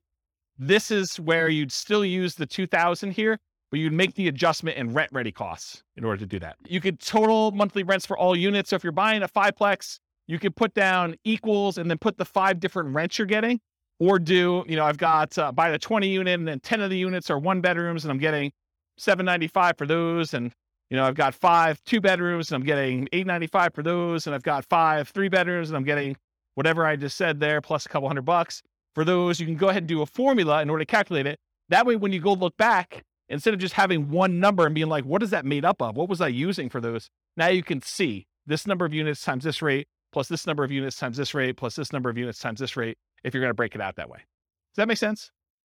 Okay. Well, what was the question? I don't want to use quotations to hold. Yeah. If you don't know how to do formulas in Excel, go look it up. I'm not going to teach that tonight, but yes, there's rules about that. Andrew, you have a question? You want to get the mic? Yes. You're renovating a place and it's going to take a month or 2 to get it ready. Yeah. Does that mean the loss of rent, you should not be considered loss of rent, but also goes back into rent-ready costs? Yeah, so that's a weird one. It's like a personal preference in some ways. I think probably the best practice there is to put in your personal costs or holding costs for a month or 2 to do it, but not a loss of rent. That's how I would probably look at it. It feels like it's a decreased rent, similar to the fair market rent versus the other one. You still got fair market rent, you're just not earning it for a month or 2 because it's a discounted rent because you're renovating. Yeah. Maybe. I would personally, I just put in what my holding costs were as like a expense because your rent was 0. Right. So 0 minus whatever your expenses are is going to be what your holding costs are for that period. So when I said you were getting $600, that's the same calculation, right? Because I guess you had personal expenses. So I'm thinking about the graph about the return in dollars for year 1, because now you're assuming you do get the full rental minus the vacancy. So I was sort of saying, well, that's what you don't get. Yeah. That's interesting. I'm also deeply about when the start of year 1 is. Whether it's the day after you purchase or when it's rent ready. And I think it needs to be the day after your purchase. I agree with that. I think it's the day you purchase in case you have a 6-month period. This is sort of like Burr, right? This is the problem with the Burr property. and why the spreadsheet was not specifically designed for that, because that's what it is. You're talking about a BRRRR property. We have 3 months of holding costs while you do rehab, and then you're going to refi, or you're going to keep the property and do it that way. So yeah, I'd want to think about that a little more. My gut tells me you put your holding costs in there, but you're saying... My feeling is that we should start like year one on the day after purchase, and then anything that's inaccurate after that, whether it's fair market rent that's off because of the old lady thing, whether it's loss of rent for another reason or because it takes you a while to spend the rent ready costs, it doesn't matter. Put that all in the investment on day zero. Yeah. Yeah. That's a good question. Good point. Yes, the answer, I'm glad you did it. Glad you came here tonight. That's awesome. All right. So I talked about that total for all the units. Bill back for utilities and parts of HOA. So if you got a triplex and you have one central water line coming in, you're going to bill that back. Make sure you include that in here and stuff like that too. In our market, it's customary for the landlord to pay the HOA fee. That's customary in our marketplace. This may differ in other markets. In other markets, you may be able to pass it on. However, if part of the HOA is a utility or a benefit to the tenant, we may bill back. For example, garbage. In some of my neighborhoods, garbage is lumped in with the HOA. And so sometimes we'll break that out and say, hey, look, you have a garbage utilities fee. It's whatever it is, $25 a month. I have no idea what garbage is. $45 a month, whatever numbers it is. And so you can bill that back separately and pull it out of the HOA if you're thinking about it that way. In some HOAs, there's like basic cables included or non-potable water fee. And so you could break some of those out. It's going to be hard for you to break out everything for the HOA. But some of them, I think you could rationally make a good case for doing that. All right. Any questions on monthly rent? Monthly rent for nomads typically assume, and this is incorrect. I'm going to tell you something that's wrong, so pay attention. So when we nomad, by definition, you're getting an owner-occupant loan. You have to move into the property. You have to live there for a year. That's a rule of nomad. You will commit loan fraud if you don't. Okay, so don't do that. So how do we analyze a nomad deal if we're really renting in year 2? We pretend year 2 is year 1. So we pretend we bought a property and that we're renting it in year 1 when we know we're not. And we run the numbers as if. It's going to be off a little bit, but that's how we do it. Because otherwise it gets really wacky. And all of these charts on here are all year 1. And so if you have 0 for rent in year 1, it's going to look really weird. Okay, so we're going to pretend year 2 is year 1 and just pretend that you're renting it right away, which you're not. Unless you're buying a duplex, triplex, or a fourplex, in which case you're getting some rent that's just below market for that first year. Okay, so most folks will use what they can get in rent today. In many markets, this will be slightly lower than what you may be able to get a year from now as rents sort of go up a little bit, especially if you start searching for your... However, and I think you guys have experienced some of this, especially in competitive markets where you don't quite have the time to plan when you're buying your replacement property, you may be forced to accept a slightly lower than ideal rent because your lender requires you have a signed lease in place. And so for that first year, you may get screwed a little bit, right? Right? You guys are smiling. You guys know about this? Yeah. So, renting in January, like that's another bad example. But that's the idea. Sometimes on that first transition out, you're a little short. That's what you got to do. You got to suck it up. Would you rather not buy the property? It's almost like a cost of acquiring that property, your rent difference. In fact, you could argue you put it in your rent ready cost on the next deal. I'm short on the last property going out. The numbers still look amazing. Okay. So that's what I talked about there. Other income. This could be different for multifamily properties or single family homes, but typically what other income usually is, it's stuff like if you've got an on-site laundry facility or you're kind of like providing internet and you're charging tenants an extra fee for access to internet, or you're renting out garage spaces or a storage closet or something like that, or covered parking. Those are examples of other income. Any questions on other income? All right, annual expenses. This is that next section there. So vacancy as a percentage. You enter in the percentage and the spreadsheet's going to tell you the dollar amount. Vacancy rates can vary between unit types. For example, vacancy may be lower on single family homes than 5 units or above or 10 units or something like that. I'll typically recommend a vacancy rate of 3% if you are a superstar in property management. If you are not a superstar in property management, it's probably going to be higher. Unless you're under renting your property, and then it's going to be lower. Okay? So, and that's a really good point. So if you're really pushing rent, you may have a higher vacancy. If you're really under renting it, you may have lower vacancy. You're trying to find this kind of delicate balance between a reasonable amount of time to fill your properties at a reasonably good market rent. Make sense? Because rent's not an exact number. Traditionally, we'll see slightly lower vacancy rates for single family homes with it increasing with the number of units. Single family homes are typically the lowest vacancy, then duplexes, triplexes, fourplexes, then large commercial residential type buildings. What you use will depend on your property management skills. Are you starting 60 to 90 days in advance to advertise the property, and the state of your real estate market? In a slower, softer real estate market, your vacancy is probably going to be higher. So you need to be more aggressive. You need to make sure your skills are on peaked out for doing that. And if you don't know what number to use in your marketplace, pick a number, and you're going to get better with this over time, and it may be wrong in your estimate, or go call a property manager and find out what vacancy rates are for your market. But realize one property management company could have a very low vacancy rate and tell you a very low number because maybe they're renting things a little bit lower than they should, or they're starting really early, or they're really good. And another one you could call up, another company with a lot of units could call up and they could tell you it's much higher because they're trying to get top of the market rents, or they're kind of doing it once the property becomes vacant, or, it varies depending on the property manager and their skill level too, and the types of properties they have in their portfolio. And I talk about this. Vacancy rate is also a function of your rent amount. In general, the higher you're pushing rent, the higher your vacancy will be. Any questions on vacancy? Property tax percentage, you enter the percentage, a spreadsheet tells you the dollar amount. Regardless of property type, use the actual property taxes for the property. But here's where it's problematic. You go to the MLS, you're searching for a property, it says there, hey, look, property taxes are insert number here, whatever number you say there. But realize that could be a senior exemption rate or a homestead exemption rate where the property taxes are artificially low and you don't know that. Okay.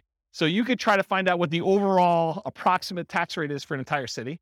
You could go do research and try to figure that out, or you could look up a whole bunch of properties and put a spreadsheet together and kind of figure out what the average is for 300 properties to kind of get an idea, just to kind of figure out what it should be. And so you want to use a real number, not just automatically use what they have in there, especially if you're going in and buying a property and you've seen massive appreciation. Sometimes when you buy a property, the taxing entity will go and update it on sale. Sometimes they will always wait to every other year that they do the tax updates or whatever they're doing. So it depends on the market and how they do that calculation. But you could be at the tail end of an 18% appreciation run over those last 2 years, and property taxes could be 20% higher than what you thought they were going to be. So something to think about. Also, with new construction, you can't go look up what the value of the vacant land was and what they're being taxed at, because that's not like real life. You may have a period of time where you have a really low tax rate when you buy a brand new property, but in most cases, they update that pretty quickly. And it's going to be based on whatever usually the builder will give you an estimate. We're estimating property taxes are going to be about whatever it is, 1% or 2% of the property value. Okay. Talked about that. Any other questions? Yeah. Yes. Metro taxes would be included in here because metro taxes are typically included as part of the property taxes in many cases. Yeah. And if in your market, because not everyone's listening from locally, if in your market they're not, they're done separately, you can combine them and put them in here. Good point though, Nick. Yep. Any other questions? Cool. Property insurance. You enter this amount and the spreadsheet tells you the percentage because you're often quoted this number from your insurance agent. So you call up your insurance agent, you say, look, I'm thinking about buying a $400,000 single family home. What would insurance approximately be on that? And maybe give them an actual property and get the coverage you want and give them your credit score so it's quoted to you, because those all have an impact. It's a 2-hour class on property insurance.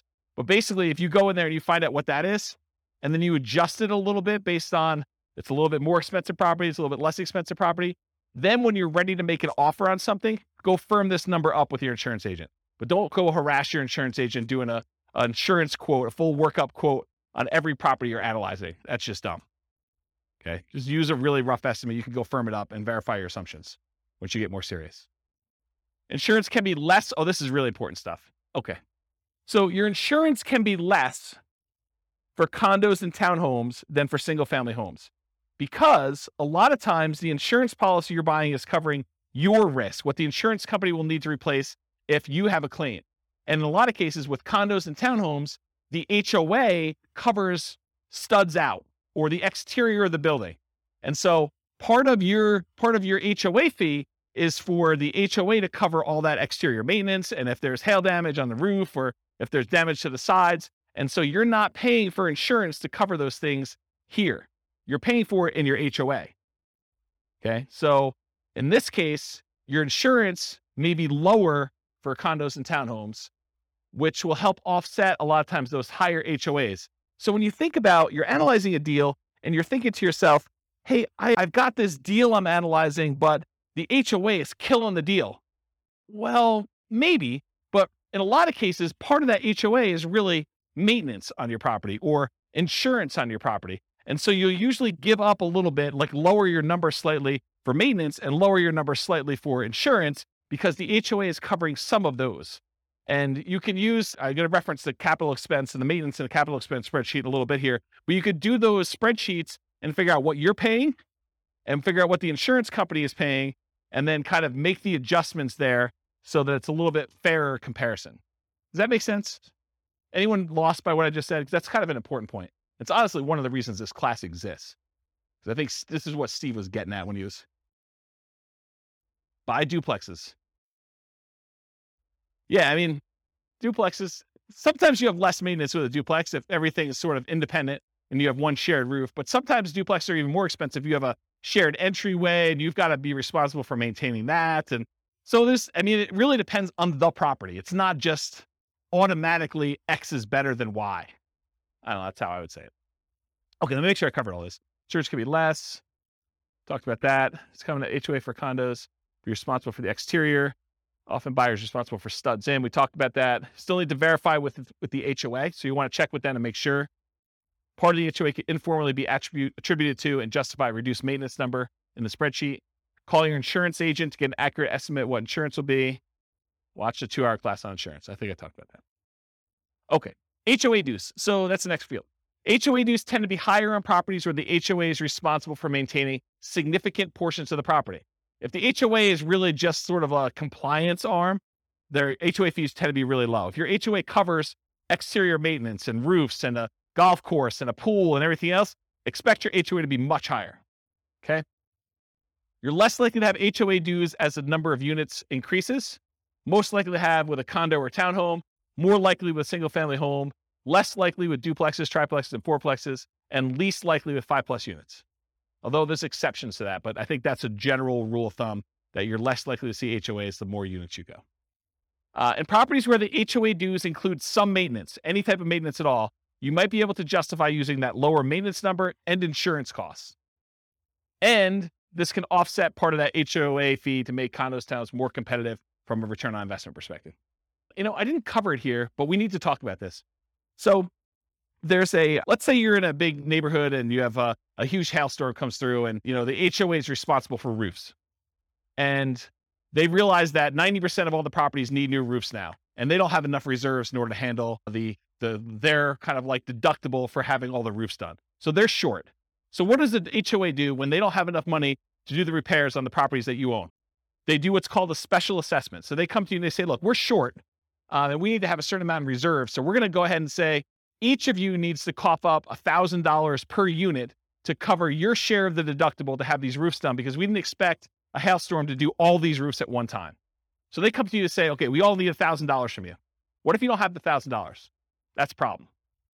But you can buy insurance to cover that deductible. So if the HOA comes to you and they say there's a special assessment for whatever, roof, sidewalks, whatever they need to do that for, you can purchase a separate insurance policy. You need to talk to your insurance agent about this, where the insurance company will then pay for the special assessment on your behalf. So you're paying a monthly fee of whatever it is, $25 a month.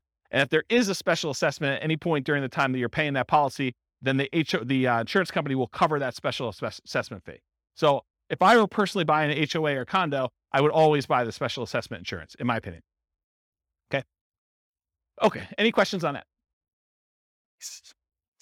Utilities. Utilities can vary depending on the property. You're least likely to be paying any utilities on a single family home, because this is the owner, the landlord paid utilities. So if you're renting a single family home to somebody, in most cases, that tenant is going to transfer utilities into their own name, and they're going to be responsible for paying all those. You're not going to be responsible. But what if you have a triplex, where it's a type of triplex where you walk into a part of the building and it's like an interior sort of like lobby, and then you've got 3 doors to the 3 different units on the inside? Who's paying the electric bill for the centralized unit? Who's paying for cleaning in the centralized unit? So those types of things, if you're paying some type of utility for the properties that's not in the tenant's name, then you need to put that in here. It can vary depending on property type. You're least likely to have that with the single family homes, as we discussed. You're less likely with condos and townhomes, and you're more likely with duplexes, triplexes, fourplexes, fiveplexes as the number of units and common areas and amenities increase. So just realize that your probability increase with the number of units. Typically, you'd get this information from the MLS, brokers, sellers, and leases. Did I hit where you'd get the numbers from for everything? Did I miss anything? Look down your sheet. Tell me if I missed anything, because I just want to make sure. Is there anything on there you're like, where do I get this number from? So I think Kevin's not way on top of this thing. Or maybe I'm doing such a good job that I catch it on every one, but. He asked me about where you get the number from for appreciation. Oh, well, I mean, it's predicting the future. So obviously you roll a 6-sided die. And if you get a 6, you roll it again and you add them. What number for appreciation? 10% for appreciation, says Kevin. Make any claims against him if you don't see 10% in your properties. This is his address. I'll give it to you. Maybe. I could probably make it a non-deal if I really, really struggle to do that. But you're right. Everything starts looking pretty good, which is why, last couple of years has been amazing here. I got no unhappy clients, that's for sure. All right, got my water. All right, so we talked about utilities. Any questions on that? Other expenses. I combine these two into one slide. You're slightly more likely to have additional other expenses on properties with more than one unit. This is like if you have to do snow removal on a fourplex, because who's going to shovel snow when you've got shared walkways and stuff? Or lawn care, or things like that. Most likely have 5+ units as a number of common areas and additional shared amenities increase. You typically get these numbers from the MLS, brokers, sellers, and leases, although my experience is that they're very rarely accurate. So you gotta use your personal experience to kind of estimate what you really think they should be.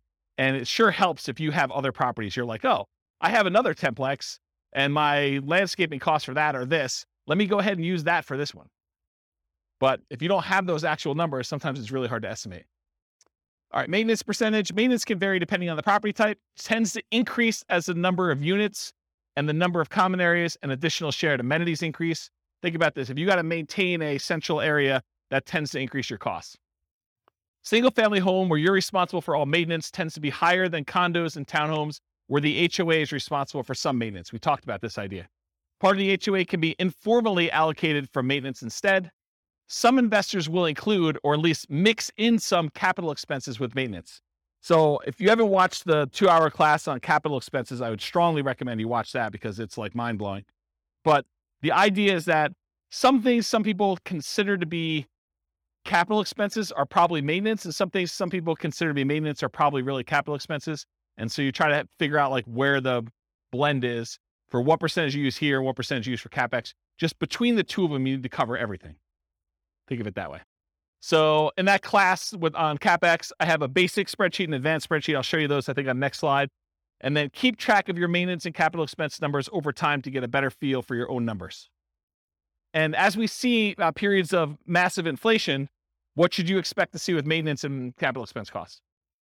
To go up, right? A lot. You were thinking they were going to go up 3% a year, and now we saw whatever inflation was, 9% or 8%, whatever number they're quoting you. Then realize you're going to see a pretty big uptick in that.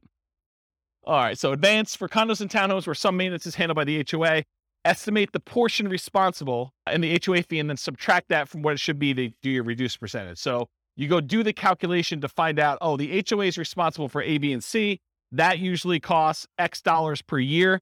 And my maintenance number is $3,000 per year. I can subtract the number that the HOA is responsible for. So I really only need to do this dollar amount, which is this percentage. So do that math for yourself. CapEx, same type of idea. They can vary depending on property type, similar to maintenance, except these are less frequent, often larger expenses. One of them I quote as a percentage of gross rent. That's maintenance. The other one I quote in dollars per month. Or this is annual, actually, so dollars per year. All right, these are examples of the two spreadsheets in that CapEx class. I really recommend you go watch those. This is the basic one. The basic one you put in the cost in today's dollars of all these different things that you're going to do, how frequently and number of years that you replace them, and then it will take an inflation rate into effect and tell you this is what it will cost this number of years in the future. So this is what my yearly cost is that I need to save. And this is how much I need to save each month. So it tells you how much you need to save for the year's costs and how much you need to save for the month's costs in order to have all these things covered with inflation, this number of years out for one use. So that does the basic one. The advanced one is more complicated because it does the cost in today's dollars, the frequency, and then you can put in how old the thing is today. So you may only have, instead of 10 years for an air conditioner, you may be 5 years in. So you really only have 5 years to save up to replace an AC. So that'll take that into account, and it'll adjust all the different years for all the different units. And then it also takes into account if you're putting money aside, what you're earning on that money in some type of savings account, and if you're increasing the amount you're saving each year with inflation or some other number. So the advanced one does a whole bunch of calculations. It's almost like cash flow planning for CapEx, and it shows you your account balance over time and sees if you ever go below zero, and shows you when they all happen and how big order of magnitude they are, like how large the expenses are, and it sums up all of them in this bottom one. So the advanced one is for someone who's like, yeah, I really, really want to know and have an understanding of CapEx. The basic one should get you close. Okay. Management does not tend to vary based on property type, although with some properties, especially larger multifamilies, you may be hit with your property manager minimums, which would make your percentage higher than you would have estimated. For example, if you're renting, you've got like a 20 unit and there's a whole bunch of like 1-bedroom units in there, like studio or efficiency apartments in there. And, they're renting for $550 a month, and your property manager's minimum is $600 a month. You may be hitting the minimum with all those. So just realize that. You get this number from your property manager.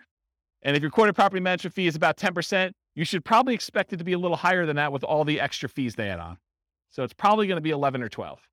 So if they tell you it's 10, it's probably going to be a little higher than 10. It's very rare, in my opinion and experience, that the property management number that they quote you is the actual expense you pay to them. Okay? Any questions on this? Yeah, Andrew, you want to? Are you counting like the first month's rent as part when that happens as part of that, or is that a separate? That's a really good question. So in this particular spreadsheet, I combine them all together. So you'll want to merge those into one. So if your property manager says it's a half month's rent every year for lease renewal or putting a new tenant in there, then you calculate out what the property management fee on all 12 months is, plus a half month's rent, and figure out what that would be as a percentage and do those. And then I'd probably bump it up for all the incidental expense in addition to that. So yeah, it's not intended to be broken out. In the other spreadsheets, some people will break out, property management, somewhat like steady state property management fee, and then they have like a lease renewal fee or a lease origination fee separately. I combine them into one rather than do two. Good question. Any other questions on this? All right, so this is the depreciation details on the bottom. So land value percentage. So what percentage of the property price was the value of the land when you bought it? If you're buying a condo or just a condo, usually they don't have any land value. If you're buying a townhome, a lot of times they will have land value.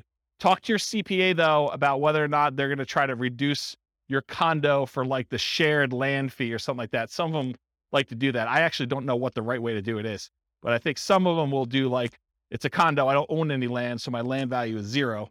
And some will say, well, you're built on something, and so we got to kind of attribute it to that land, and I'm not sure which way they do it. Anyone know like what their CPA does? Okay, yeah. No one knows. It's a mystery. So that's the land value percentage, because when you depreciate a property, what we're trying to figure out here, one of the reasons why we ask these questions, is we're trying to figure out what the depreciation benefit, what the tax benefit of owning a rental property is from the government. And then what we need to know to calculate that is how much of the purchase price was land, because you can't depreciate the land, you can only depreciate the building. So we need to know what percentage was land. Then we also need to know whether it's a commercial or residential property. And by commercial residential, I don't mean, 5 units and above. I mean whether people live there or not. So if you're doing an industrial building or, some type of like other commercial thing, which I can't think of right now, but something where people don't live in, that's commercial. And that's at a different time period. And then residential is 27 and a half years. And then lastly, I need to know what your effective income tax rate is to estimate what that cash flow from depreciation will be for you. I need to know what your tax rate is so that I can say, hey, look, you're going to be able to depreciate this amount of money, and at your tax rate, it's about this much per month for you. Okay? So what the land percentage is, then we're asking about property type, single family home, condos, townhomes, duplexes, triplexes, fourplexes, and 5+ units. We're typically using R, just residential. So you're doing an R or a C here. And if you put an R there, it's going to use 27.5 years. If you put a C, it's going to use 39 years. The overwhelming majority of you will not use 39 years. If you would put a C here, you would know. You would know. Okay. So use R unless you know otherwise. And then finally, your effective income tax rate, it's the same regardless of the property type. It's used to estimate that cash flow from depreciation benefit. We multiply the gross depreciation amount times your tax rate to estimate, it's only an estimate, how much your tax benefits would be in cash flow to you. So here's I'm not an accountant, not a CPA. Here's the layman's version of what depreciation is, okay? Let's say you make $100,000 a year between you and your spouse, and you own a property.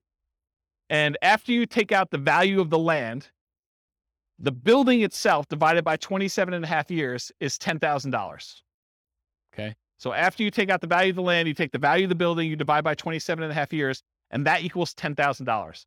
That $10,000 is what I call gross depreciation. You're not going to hear your accountant or your CPA talk to you about calling it gross depreciation. That's like a real estate investor, James kind of term, okay? So gross depreciation is $10,000.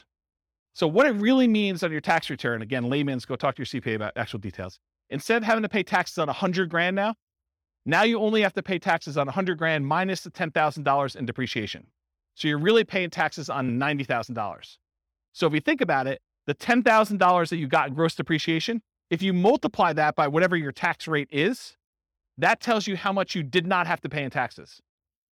So $10,000 times 20% effective tax rate says about $2,000 a year is what you're actually not having to pay in taxes by owning that rental. Does that make sense? Okay. Yes, it is only for rental properties. So if you are renting out part of the property you're living in, I believe you could take some depreciation, but not the full amount. Good for house hackers. Yep. Once you convert your property from an owner-occupant as a nomad, which you can take depreciation for, in year 2, you can start taking depreciation. Okay? If you don't qualify, if you're like a high income earner and you don't qualify to take depreciation, go ahead and put 0 here, and it will actually remove depreciation benefit from there. If you think, hey, look, I make too much and I don't want to see it, or I make too much and I'm never going below this income, then you can go ahead and use 0. But technically depreciation rolls over and you can take it later, is my understanding. Again, I'm not a tax guy. Okay. All right. No other questions on this? And it's all an estimate for depreciation. It'll be a slightly different calculation for you on your taxes. All right. Defaults and overrides. So we're done with that input section for taking your notes. Now I'm moving on to this thing. But there's not a lot for you to look at. So I'm going to run through a couple ones on here that you may want to modify, the more common ones for you to modify. You can modify whatever you want. You can see all the ones that are kind of like filled in shaded squares. Those are all manila colored. You can edit all those. All right. However, these are the most common that you'll want to override, in my opinion. Appreciation rate. Kevin thinks properties are going up 10% a year. You could go into here, find the appreciation tab, and modify that from my default, which I'll show you what it is, to Kevin's default of 10%. I wouldn't use 10% if I were me, but Kevin would recommend everyone use 10%. Then everything looks like a deal. Okay? So appreciation is one of them. Rent appreciation rate, how fast rents are going up. That's another one I think you may want to modify, especially if you're in a market where rents are not going up or property values are not going up. Although lately it seems like every market has property values going up. But there have been historical periods of time where property values in certain markets have not appreciated, especially certain types of properties. So you'll find like, they're good cash flow markets, but their property values are the same price as they were 10 years ago. Although that's probably not true recently. But maybe it's not going to be true in the future either. I mean, maybe it's going to be fixed. Maintenance, especially for new construction. I have a slide on this. Sales costs. If you're a real estate agent and you don't have to pay, the cooperative part of the real estate commission, you can go ahead and reduce the sales costs on here as one example. And refi costs. So if your lender is quoting you a different number than what I have in here for your refi costs, then go ahead and change that too. If you find yourself wanting to use a different default for an override, like you're like, James, I'm tired of going in here and actually changing your appreciation rate every single time, or your rent appreciation, or the refi costs, or what my cost of sale are, then go ahead and change it once. Use that as your default spreadsheet that you used from the very beginning. Then only use yours. Don't download mine every time. Does it make sense? So edit it once. You don't need to do it all the time. All right, so override. So this is an example of how to do the appreciation rate. This is in the overrides tab. You can see it on your handout. This can vary depending on property type. Some people believe that single family homes appreciate faster than condos or townhomes. The data I have does not show that to be necessarily true. They're really close, but maybe over a long period of time that is true. Although it doesn't make sense to me because then people would buy condos and townhomes because they would be undervalued. But I don't know. Who am I? And these numbers can change over time. I can see prices for apartments largely driven by cap rates changing at different rates than what we typically use for non-5+ units. I can see that happening. Historically, I've suggested 3% per year for appreciation rates for most modeling. Some markets, you'll be lucky to see 3% per year.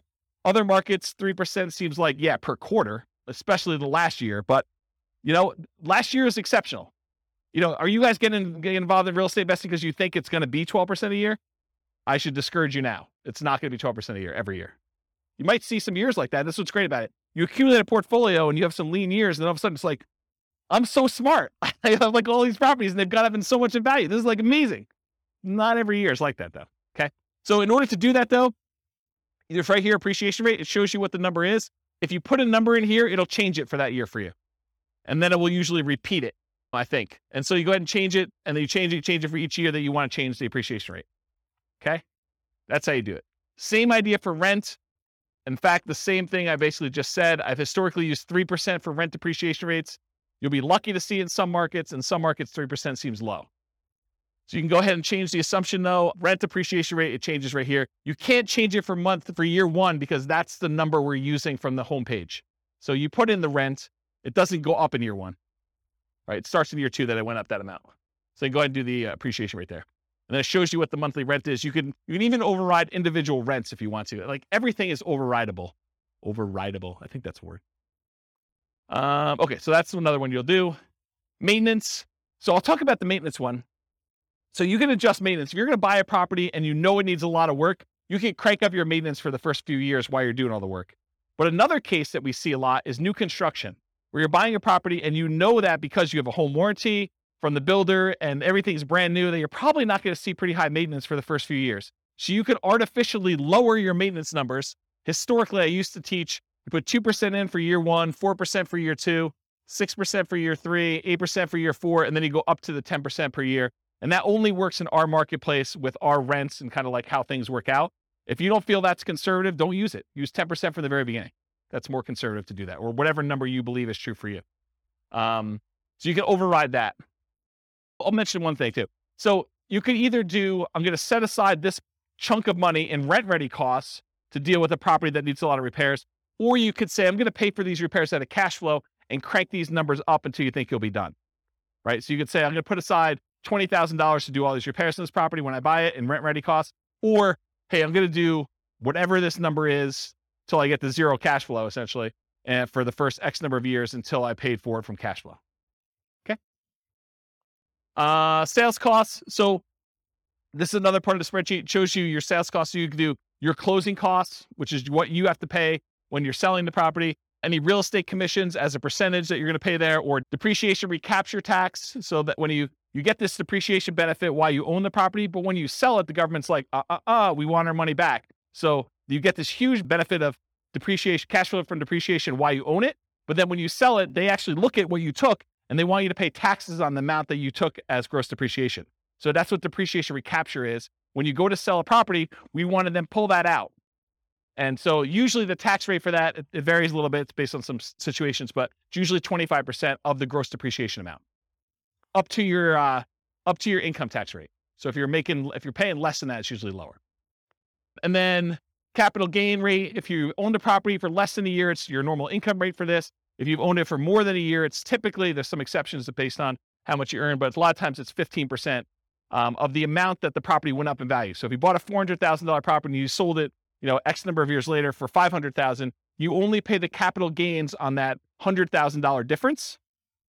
And then you only pay the depreciation recapture tax on the depreciation amount you took. So these two taxes are calculated correctly in the spreadsheet, but they're different on what they are calculating. So it's not like 15 plus 25. I'm paying 40% in taxes. No, you're not. You're paying 15% on the gain and you're paying 25% on the depreciation benefit you got while you owned it. Okay. So realize that they work in different ways. And then this real estate commissions on whatever the sale price was usually. So there's 4 different expenses on there. You can adjust all those: closing costs, real estate commission, depreciation recapture tax, capital gains. You could use my defaults, which are pretty common. You can use my defaults, which are pretty common, or if you know something is different, if you're doing a 1031 exchange, you know which ones to modify. If you're a real estate agent, you can do that. you have really low income and you've got some tax benefits of, capital gains or depreciation recapture, you can go ahead and change those to be what is true for you. And you could do it by year. You say, look, I have a really low income year coming up in year 5, so it'll be really low there. It might look like a benefit to sell it that year in order to optimize for that. But that's a different class, which I don't have time for. I talked about that. Any questions on this? Kind of crazy, right? Okay. And then refi costs. You can do your cash out, refi costs to do this, or a dollar amount. So it's either a fixed dollar amount or a percentage of the amount you're refining. It'll do that for you. That's for the override. All right. We finally got to the outputs. We got 20 minutes to go over outputs because I think that's the end. So was it helpful to have the thing for notes? Was that good? Okay. I'm glad I did that. Do you have a question? Yeah. So it's both. So the question was, are the overrides intended to be a backward looking, this is how my investment performed, and that's one of the new benefits of the new spreadsheet, that you can override everything? Or is this like a forward looking, hey, in year 5, I expect appreciation to taper off and it's not going to be 7% anymore. It's now going to be 2% or negative 1% or whatever. And I can go ahead and plan out how I see the market performing, or my tax situation 5 years from now when I quit my job, or, any other kind of like complexity you want to do in there. And the answer is both, right? You could do forward looking things. I'm going to buy this property and I know there's certain things about my life and what I'm going to do. You can model that, which is great. Or you can now use it to, and it was built with that in mind, but I haven't back tested it for that. And if you guys want to test it and tell me where the problems are, please do. But you can now use it for, this is what actually happened in year 1. So then when we look at year 3 and 4 and 5 returns, it's going back to the beginning of time and using real numbers. So that's the thinking. Yeah. Thanks, Rob. I was wondering how difficult it would be to add like maybe a scale bar or something down at the bottom to show year 1, 2, 3, 4, and 5. Mainly the 2 charts I'm looking at would be the monthly cash flow and the annual key metrics. Okay, so your request is to have a cash flow 1 through 5, like cash flow from depreciation and true cash flow. Ideally, 1 through 5. Yeah, because oftentimes it takes 3, 4, 5 years to stabilize a property. That's a good point. It would be kind of nice to see, like, I know this is analyzing year 1, right off the bat, if it's a good deal or not, but it would be kind of nice. No, that's actually really good feedback. And I definitely appreciate you giving that feedback. It's one of the reasons why I wanted to do live classes. Email me and remind me to do that. And secondly, tell me which of the 9 charts you want to remove. So I'm happy to do it, right? But like, which one should we, and I think I know what it is. It's probably, non-loan expenses is my guess, right? For which one? What's interesting is it does show cash on cash ROI and cap rates for years 1 through 5. Right. That's the middle one. Just not the cash flow dollar amount. And the other one. Maybe I'd do that and I have a right-hand axis. I might be able to do the other chart I was looking at with annual key metrics. Annual key metrics. You want that for 5 years? You realize you can see all this stuff in your overrides, right? They're all there. Oh, that's right. Okay. So let me be clear about this. I'm not hiding anything from you. In fact, you can see more stuff than you've ever been able to see before, because the overrides show all the intermediate calculations for everything, and they're all labeled. Where you're getting at is the real estate financial planner software that allows you to look at any property, any number for any individual property and your whole portfolio combined. That's why you can copy it to Real Estate Financial Planner and run everything. Okay? All right. If there really are changes, though, let me know. Like, drop me an email as to what you think I should do. Thank you. Okay, so this is where we're getting to. I got 15 minutes now, and I'm happy to stay a little late if you want to, but it's basically just one per one that I did, and I just zoomed it up to make it big, okay? So this is this one. I'm going to go in this order. 1, 2, 3, 4, 5, 6, 7, 8, 9, okay? So I'm going left to right across the top, then the middle, and then the bottom. So if you're following along, that's where I'm going in the spreadsheet. Number 1, monthly cash flow. This, in my opinion, is probably the number one thing people look at. They want to know how much cash flow they have. And in this particular case, the green thing is monthly cash flow. The yellow thing is cash flow from depreciation. And the 2 combined, summed up with the total at top, is what we call true cash flow, which is literally these 2 added together. I'm not trying to trick you. I'm just trying to make it easy, right? So these numbers should be added up to this. Does that make sense? That's super helpful, right? Because that's a lot of times what we look at. Now, when you look at the real spreadsheet, you'll notice there's a whole bunch of colors. The 4 colors I always use this blue for appreciation. Okay. I always use this green for cash flow. I always use this yellow for cash flow from depreciation. And I always use red for debt paydown. Okay. There's some charts that don't show those. So what color to use for those? So these two, the ones in the middle, are not those colors. So not part of the 4. Neither of these, neither of these, neither of these, neither of these. But the ones that are like on top are that. No, they're not there. It's not like I messed up. They're not the ones that would have standardized colors. Any ones that have standardized colors, though, they're colored that way. Okay. So any questions on this monthly cash flow? Really easy, right? And it's super, you know what you're looking for, and it's big and it's easy to see. Cool? Okay. This is the colors I was talking about. So this is, remember that return on investment quadrant, return dollars quadrant, return, all those quadrants that we do all this stuff. They're all color coded for this reason. Appreciation is always blue. Cash flow is always green. Tax benefits are always yellow. Debt pay down is always red. Same ones here. So these match. Cash flow and tax benefits, they match to this. Okay? That was purposeful. All right. So this is now going to the chart 2 on the top, second one across on the top.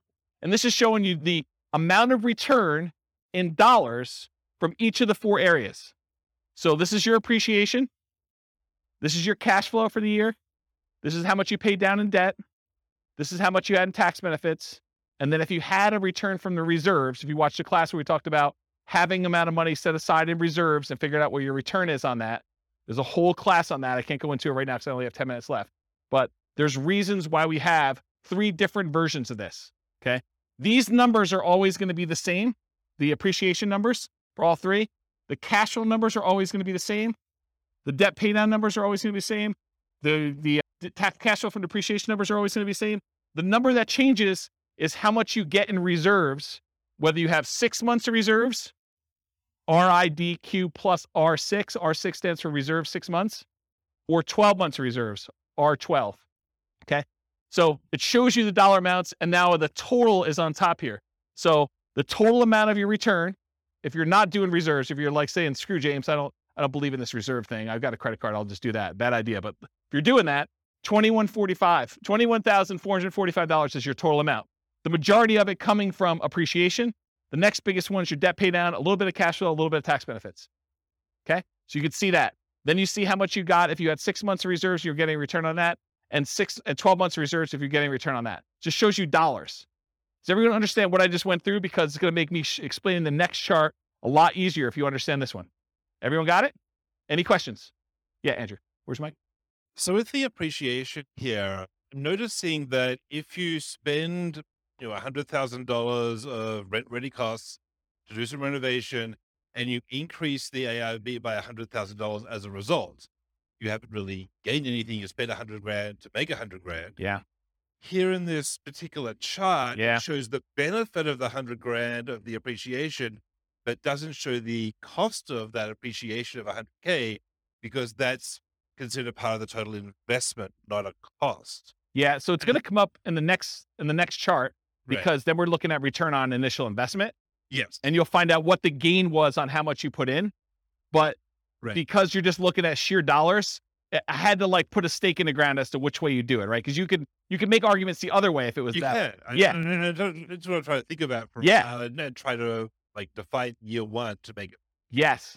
And this is why this is probably not a good BRRRR spreadsheet, right? Because that sort of is a BRRRR related thing, right? Putting money in and getting a return on that appreciation in year 1, sort of thinking about it. And so I put the stake in the ground saying, this is the way I want to think about it, because in most cases, you're just looking at the sheer dollar amount that it appreciated rather than a BRRRR kind of forced appreciation number. Right. And I mean, the return, if you sell that chart, has it all because it has the invested money baked in. So that's all good. But it's here it feels like it's correct, but needs to be interpreted with the knowledge that it has that. And I think there's a whole bunch of things that come up like that. It's not just that one thing, right? There's certain things like you're putting in numbers, unless you understand why you're putting in numbers and what's going on, you could misinterpret what's happening. And I think that's true of a lot of tools. It's using tools, you need to understand your tools as an expert. This is your kind of skill set as an investor to do this. Right. So yeah, I agree. It'll come out in the next slide. Any questions on this before I go to the next slide though? If you don't understand this, you're going to be confused. Any questions? This is what this is. This is like if you're getting a return on your reserves. So you put 6 months in reserves in some type of low bearing account. And this one, you're putting 12 months reserves, but you're willing to be a little bit more risky with it and get a higher return on it. Okay. All right. Next slide.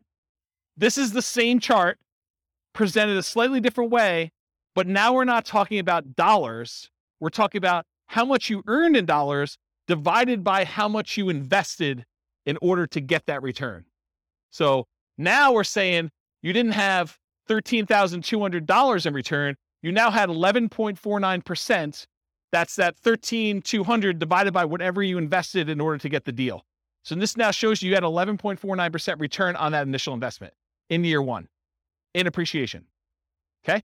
Then what's your return from cash flow? You got 0.57% return.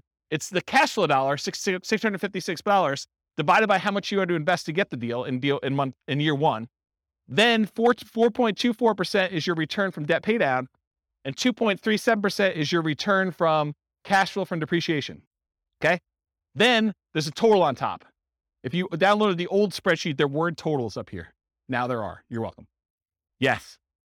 But everyone has their own version of what a deal is based on what their situation is, what their investments that they can make are, what their market is. You know, there's a lot of factors that go into this and what your plan is, right? I think there's a lot of things. And so this is more of the 2 hour of like setting your, what did I call it? I think I called it like, what did I call it? Establishing your buying criteria. Yeah, there was a buying criteria class where I talked about all the different ways to measure returns and what yours are for setting up what makes a deal for you. Yes, they do go negative. Yeah. Andrew's going to check it because he's got the spreadsheet up, I think. Yeah. So these will go negative. They'll just show up down here and then your total will be lower. Okay. So it shows you though your return. And then when you have the ROIQ, which is return on investment quadrant, the 4 areas of return plus 6 months of reserves. That 6 months of reserves return is now this gray area. And this is our return on investment quadrant plus reserves for 12 months. This gray area up here is your 12 months of reserves, the return you're getting on that. And again, it's just showing you the total. So it shows if you're saying, screw James, this reserves thing is kind of for jokes. You know, I'm getting 18.67% return on my money from all these areas combined. But if I actually think about it in terms of, I need to have 6 months of reserves in order to be prudently investing in real estate, because what happens if you have vacancy? What happens if you have repairs? Or what happens if you have other stuff like that? Then this says, hey, look, my overall return is really 16.57 if I have 6 months of reserve somewhere, including getting a little bit of money on that reserve that I'm storing somewhere. And then this one says, I got 12 months of reserves and I'm getting a little bit more money because I've got a larger return on that 12 months of reserves that I have. And so it shows you the return there. So this is sort of like your return with the drag from having reserves returns. So that's another way to think about that. Make sense? Okay, cool. So one chart shows dollars. The next one shows your return on investment for year one. If you want to see how these ROIQ numbers look for other years, that's at the top of page 2 of your handout. It shows you your return in dollars for all of them and your return on equity.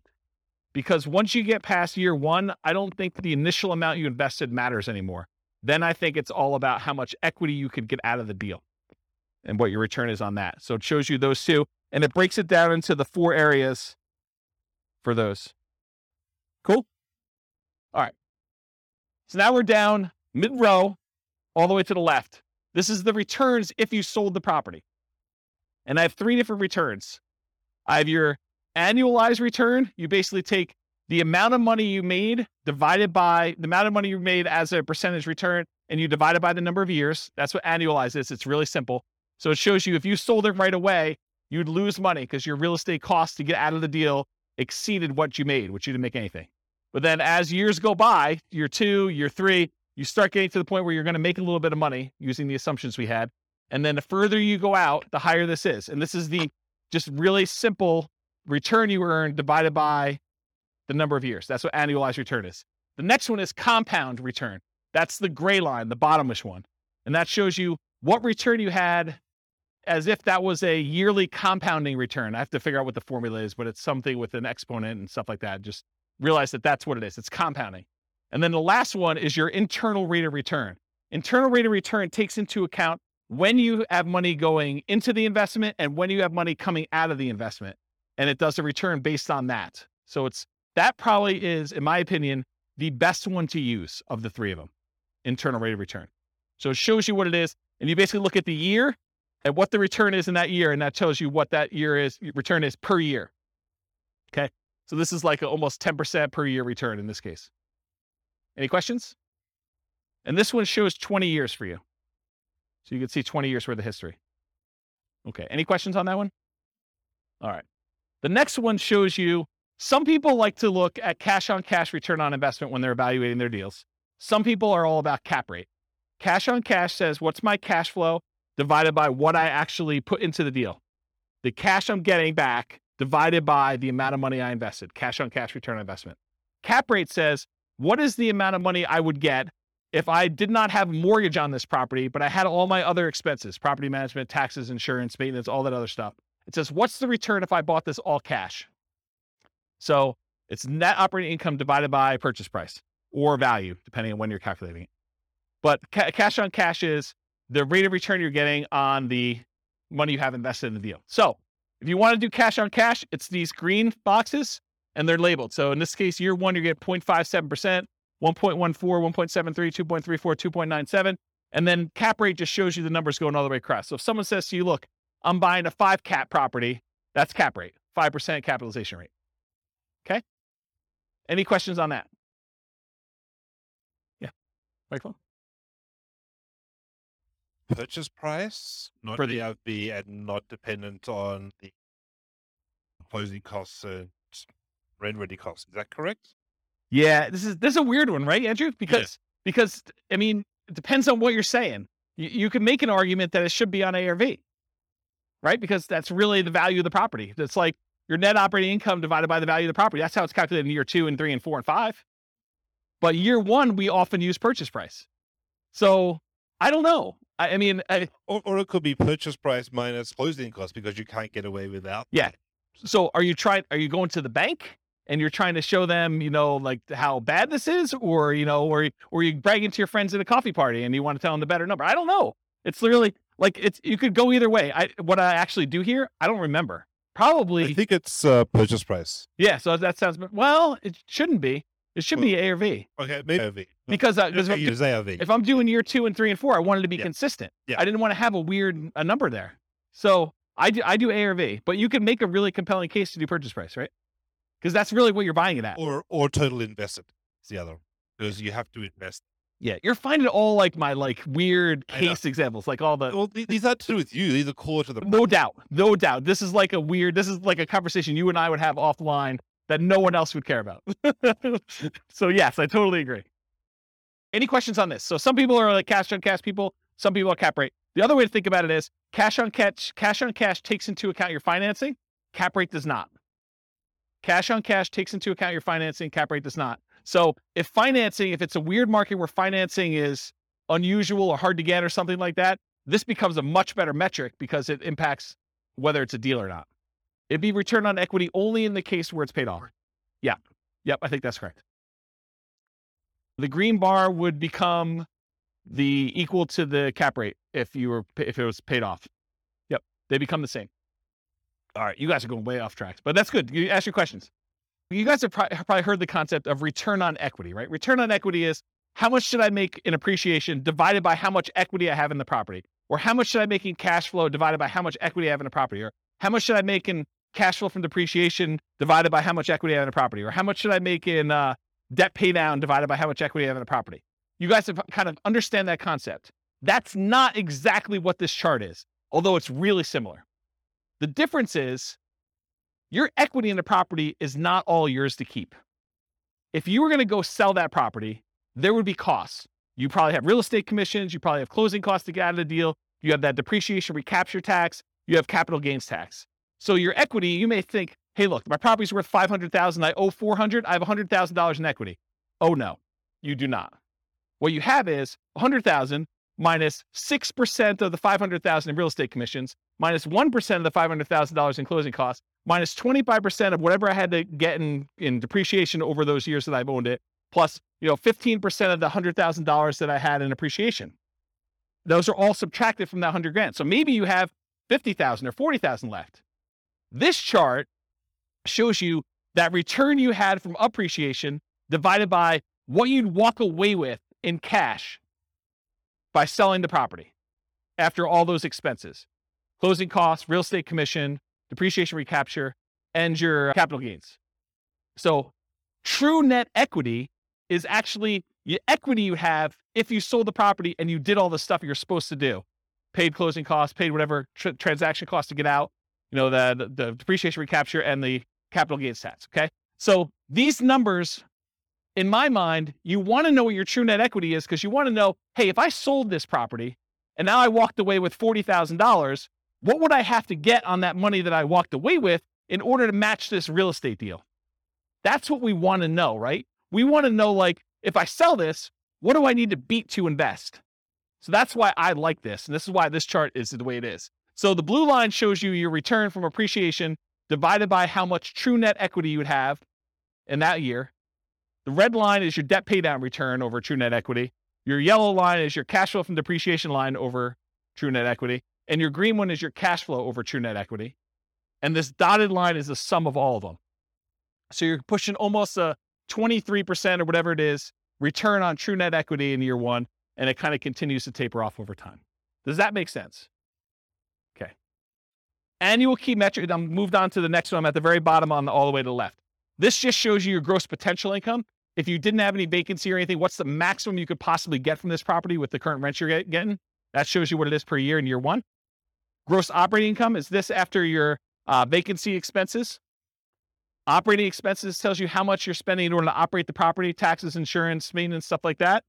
Net operating income is the amount you're getting from gross operating income minus your operating expenses, gives you your net operating income. This shows you how much you would get if you own the property free and clear, if you did not have a mortgage on it. Okay, this is all year one. Any questions on this? And as I said before, you could see this for any year on that overrides tab, and you could override any of it if for some reason you have a weird year. Non-loan expenses. This just breaks out what you paid for stuff. This is what your vacancy, which is not really a loan expense, but I put it in here because I wanted it to see it. Vacancy is the odd man out, but $1,000 in vacancy. This is how much you paid in property taxes. This is how much you paid in property insurance. This is how much you paid in HOA. If you had landlord paid utilities, that would be what's here. Your expenses 1 and 2. How much you paid in maintenance. How much you set aside in CapEx. And how much you paid in property management. Just shows you all the expenses in year one. And then finally, probably one of my favorite charts. This chart shows you the two different equities you have in your property.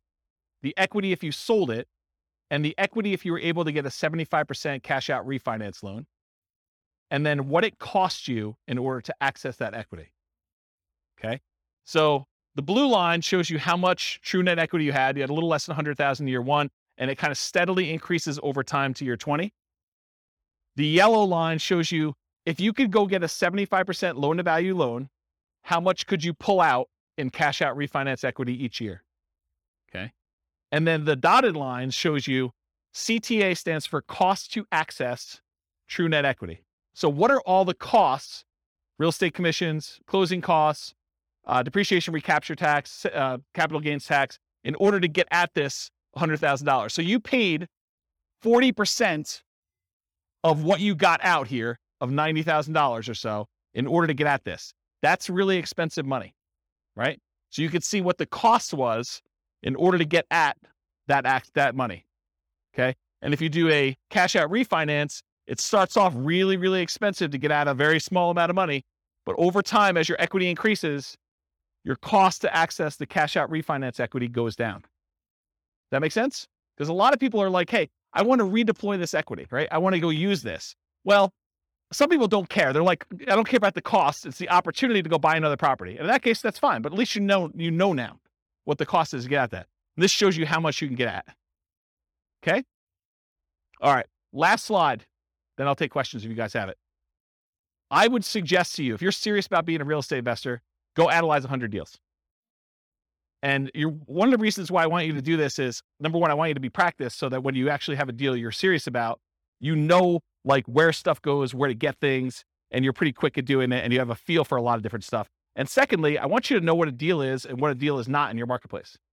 Because if you go analyze 100 deals, 90% of them are going to suck. They're just going to be like, yeah, it is a pass. But then you're going to be like, oh, these 10 look decent. And you're going to know what looks decent because you'll have analyzed 100 of them. Okay. So that's why I suggest you do that. Then how many people are like overwhelmed? They're like, holy crap, James, you are like crazy. No one? Oh, okay. You got a couple people. Okay. Yeah. So this is the challenge, right? Because not everyone builds spreadsheets like this in retirement for fun, right? Like this is like, I'd like to make a new spreadsheet. I'm going to go build this crazy thing. And this is what pops out 2 days later. And I understand that. And unless you have done this a whole bunch of times, you're like, cash flow from depreciation, true net equity, what are you even freaking talking about? It's like foreign language to a lot of folks. And you'll get better at it over time if you keep coming to class, which is what you want to do.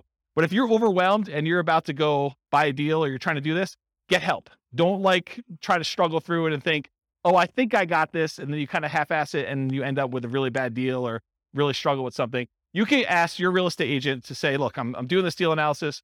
Help me walk through this together. They may use my spreadsheet. They may use one of their own. It's up to you and up to them. But go ahead and ask them, or go find a CPA or an accountant who understands this stuff and can help walk you through your numbers. It would help if you did the 100 deals first. That way, when you go to them, you know enough to see when they're BSing you. Not talking about CPAs or accountants specifically, but in general, if you go to someone, you ask for advice and you don't know that they don't know what they're doing either. It helps if you kind of know, right? So definitely go get some advice if you need to from an accountant CPA.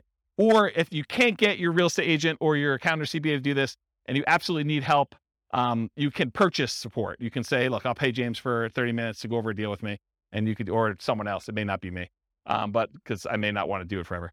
But basically, you can go do that if you really, really want to. Steve's laughing because he knows. He's like, yeah, James is going to do this once. He's going to like, screw this. I'm not doing that anymore. I appreciate that. Yeah, I appreciate that. It's a very nice compliment. I'll have to give Steve his $20 later. So in my opinion, it's better to pay a little bit of money and avoid buying a really bad deal than to buy a bad deal because you were unwilling or, your pride was too much to ask for help. I think it's just better to get help if you need it. All right. That's all I got. Any questions about anything before we go? Was that helpful for you guys? Was there any lingering things you're like, oh man, James, I thought I was coming to learn about this and you didn't even talk about it. Anything like that going on? Yeah. You want to do the mic? Just to make sure. I think you have this, but is there a list of like all the different equation breakdown somewhere? They're all visible in the spreadsheet, right? Like you can mouse over and see them. Yeah. And one of where it's appropriate, I use named variables when I build my spreadsheets. But what the challenge is when you start going 40 years out, I'm not naming appreciation year one. It's whatever the letter is. So it's all in there. You can go like mouse over it and it'll show you in the field. Andrew can double check me, but I'm pretty sure you can see those, right? If you mouse over like a computed field, it'll show you what the formula is on top. Yeah. So there's a good book out there. I think it's like, 103 investor metrics every real estate investor should know or something like that. There's a book on Amazon you could buy and it walks you through the calculations for how to do all of them. So that's probably a good book if you haven't ever seen those and you need that. I don't remember what the title is, but it's something like that. 52 metrics some real estate investors need to know, or look on Amazon. I was just wondering where we go to start the 100 deals. MLS. Just start going through MLS. If you're doing stuff locally, go pull them out of the MLS, or you're doing stuff remotely, pull them out of their MLS. But yeah, don't overcomplicate this. Just go pull up deals. It doesn't even matter if it's a good deal because you're going to start finding out what's normal, and then you'll start saying, "Hey, look, I'm tired of analyzing the same crappy deal. Let me start discerning and getting better." Anything you do in life that you practice multiple times and you do repeatedly, you just naturally start getting a feel for it and you get better at it and you start understanding how things work out. And it may take more than 100, or you may be done at 15. It's probably going to be closer to 100 though. And I can't tell you how many deals I've analyzed at this point. It's a lot. It's a lot of deals. And eventually you start coming up with rules of thumb where you're analyzing a deal and you're like, oh, this is just like this property that so-and-so bought or I bought, except it's $10,000 more or $50 less in rent or $100 more in rent. And so you start getting to the point where you're like, that was a really good deal. It was like $200 a month cash flow. So if it's $50 more in rent, that's going to be like $250 in cash flow. So I know that's going to be a good deal. And you start getting references that you can use and shortcuts, but you don't get that unless you've done 100 and probably more than 100 to kind of get to that point. but that's where you're aiming for. So you said there's a class though that says like criteria that you would consider. I don't remember the title of that class. Was it Establishing Your Buying Criteria? Yeah. So there's a 2-hour class on that. And honestly, I don't give you an answer. I don't tell you. It's on the website, Establishing Your Buying Criteria. So the challenge you're going to have with that class is, I don't say to you, 10% cash on cash, you want to buy those, right? What I talk to you about is, these are the different kind of metrics you can use to establish whether this is a deal for you or not. And it's up for you to decide what that is. And honestly, if I gave you numbers today, they may be very different than what they are 6 months from now. And I know they're different than what they were 6 months ago. Like, I did a class right before I went on sabbatical and I was going to retire, and it was called, Is Nomad Dead? Because the question I got from people was, hey, James, in your Nomad book, you're talking about $270,000 properties. And the properties I'm buying now are $400,000, and the rent to price ratios are very different than what they were. So is Nomad work anymore? Should I even bother with this crap? And what we determined was, look, if you ran Nomad from where we were then, which is probably even different than it is now, but if we ran it from where we were then, I showed you what the returns would be with just really modest kind of like returns.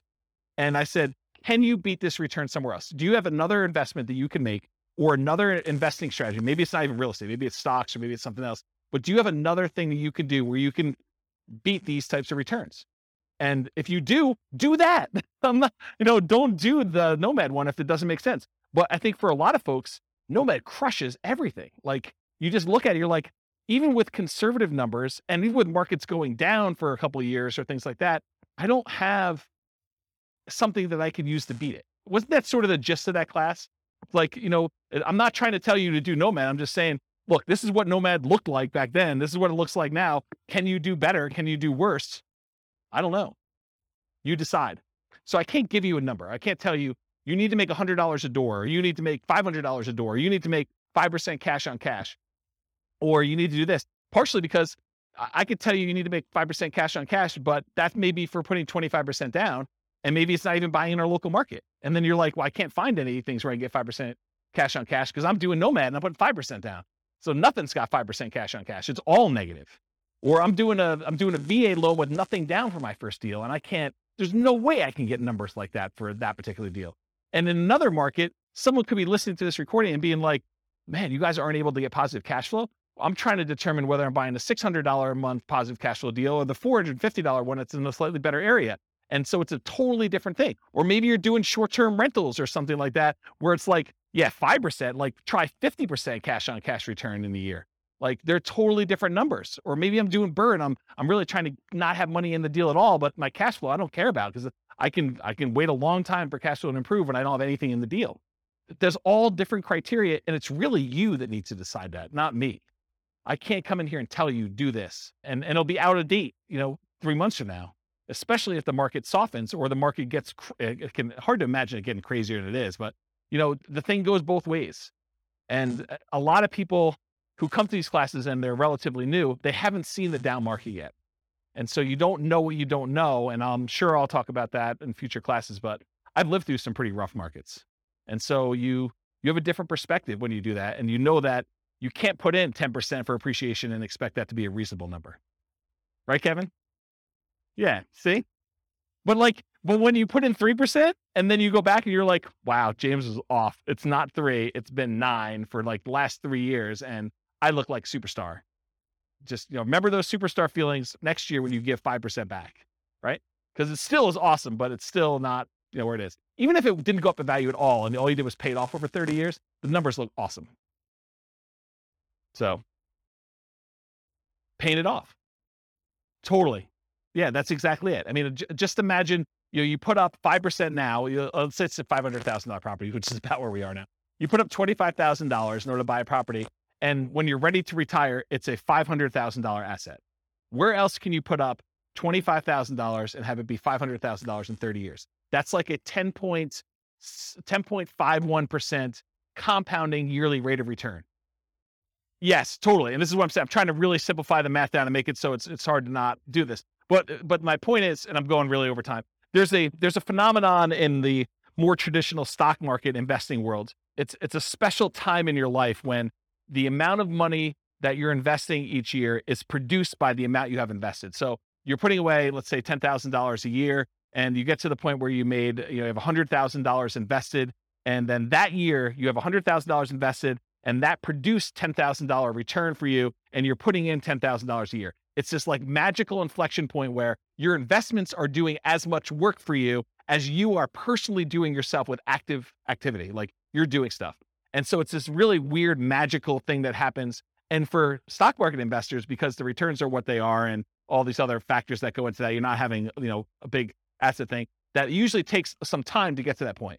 What's crazy is that with Nomad, a lot of times that happens in year one, where you put up a certain amount of money, especially if you're putting these really low down payments, like 0% or 3% down, and you have a crazy appreciation year of 6 or 7 or 9% or whatever it is. You could get to the point where the investment you have is doubling what you put into your deal in that first year.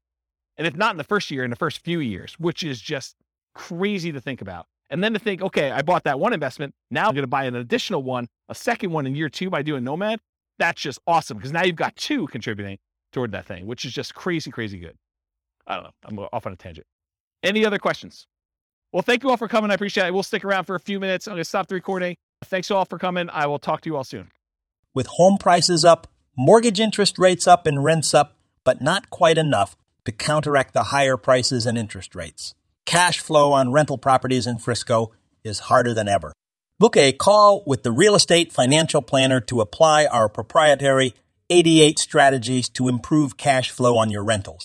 See the show notes for a link to schedule your call and improve your cash flow today. If you're a real estate agent, lender, or professional in Frisco that wants to help our real estate investor listeners, consider reaching out to learn about collaboration opportunities with this podcast. We'd love to add more value to our listeners by having you assist our investors buy, sell, and finance their real estate investments. See the show notes to schedule a call to discuss collaboration opportunities.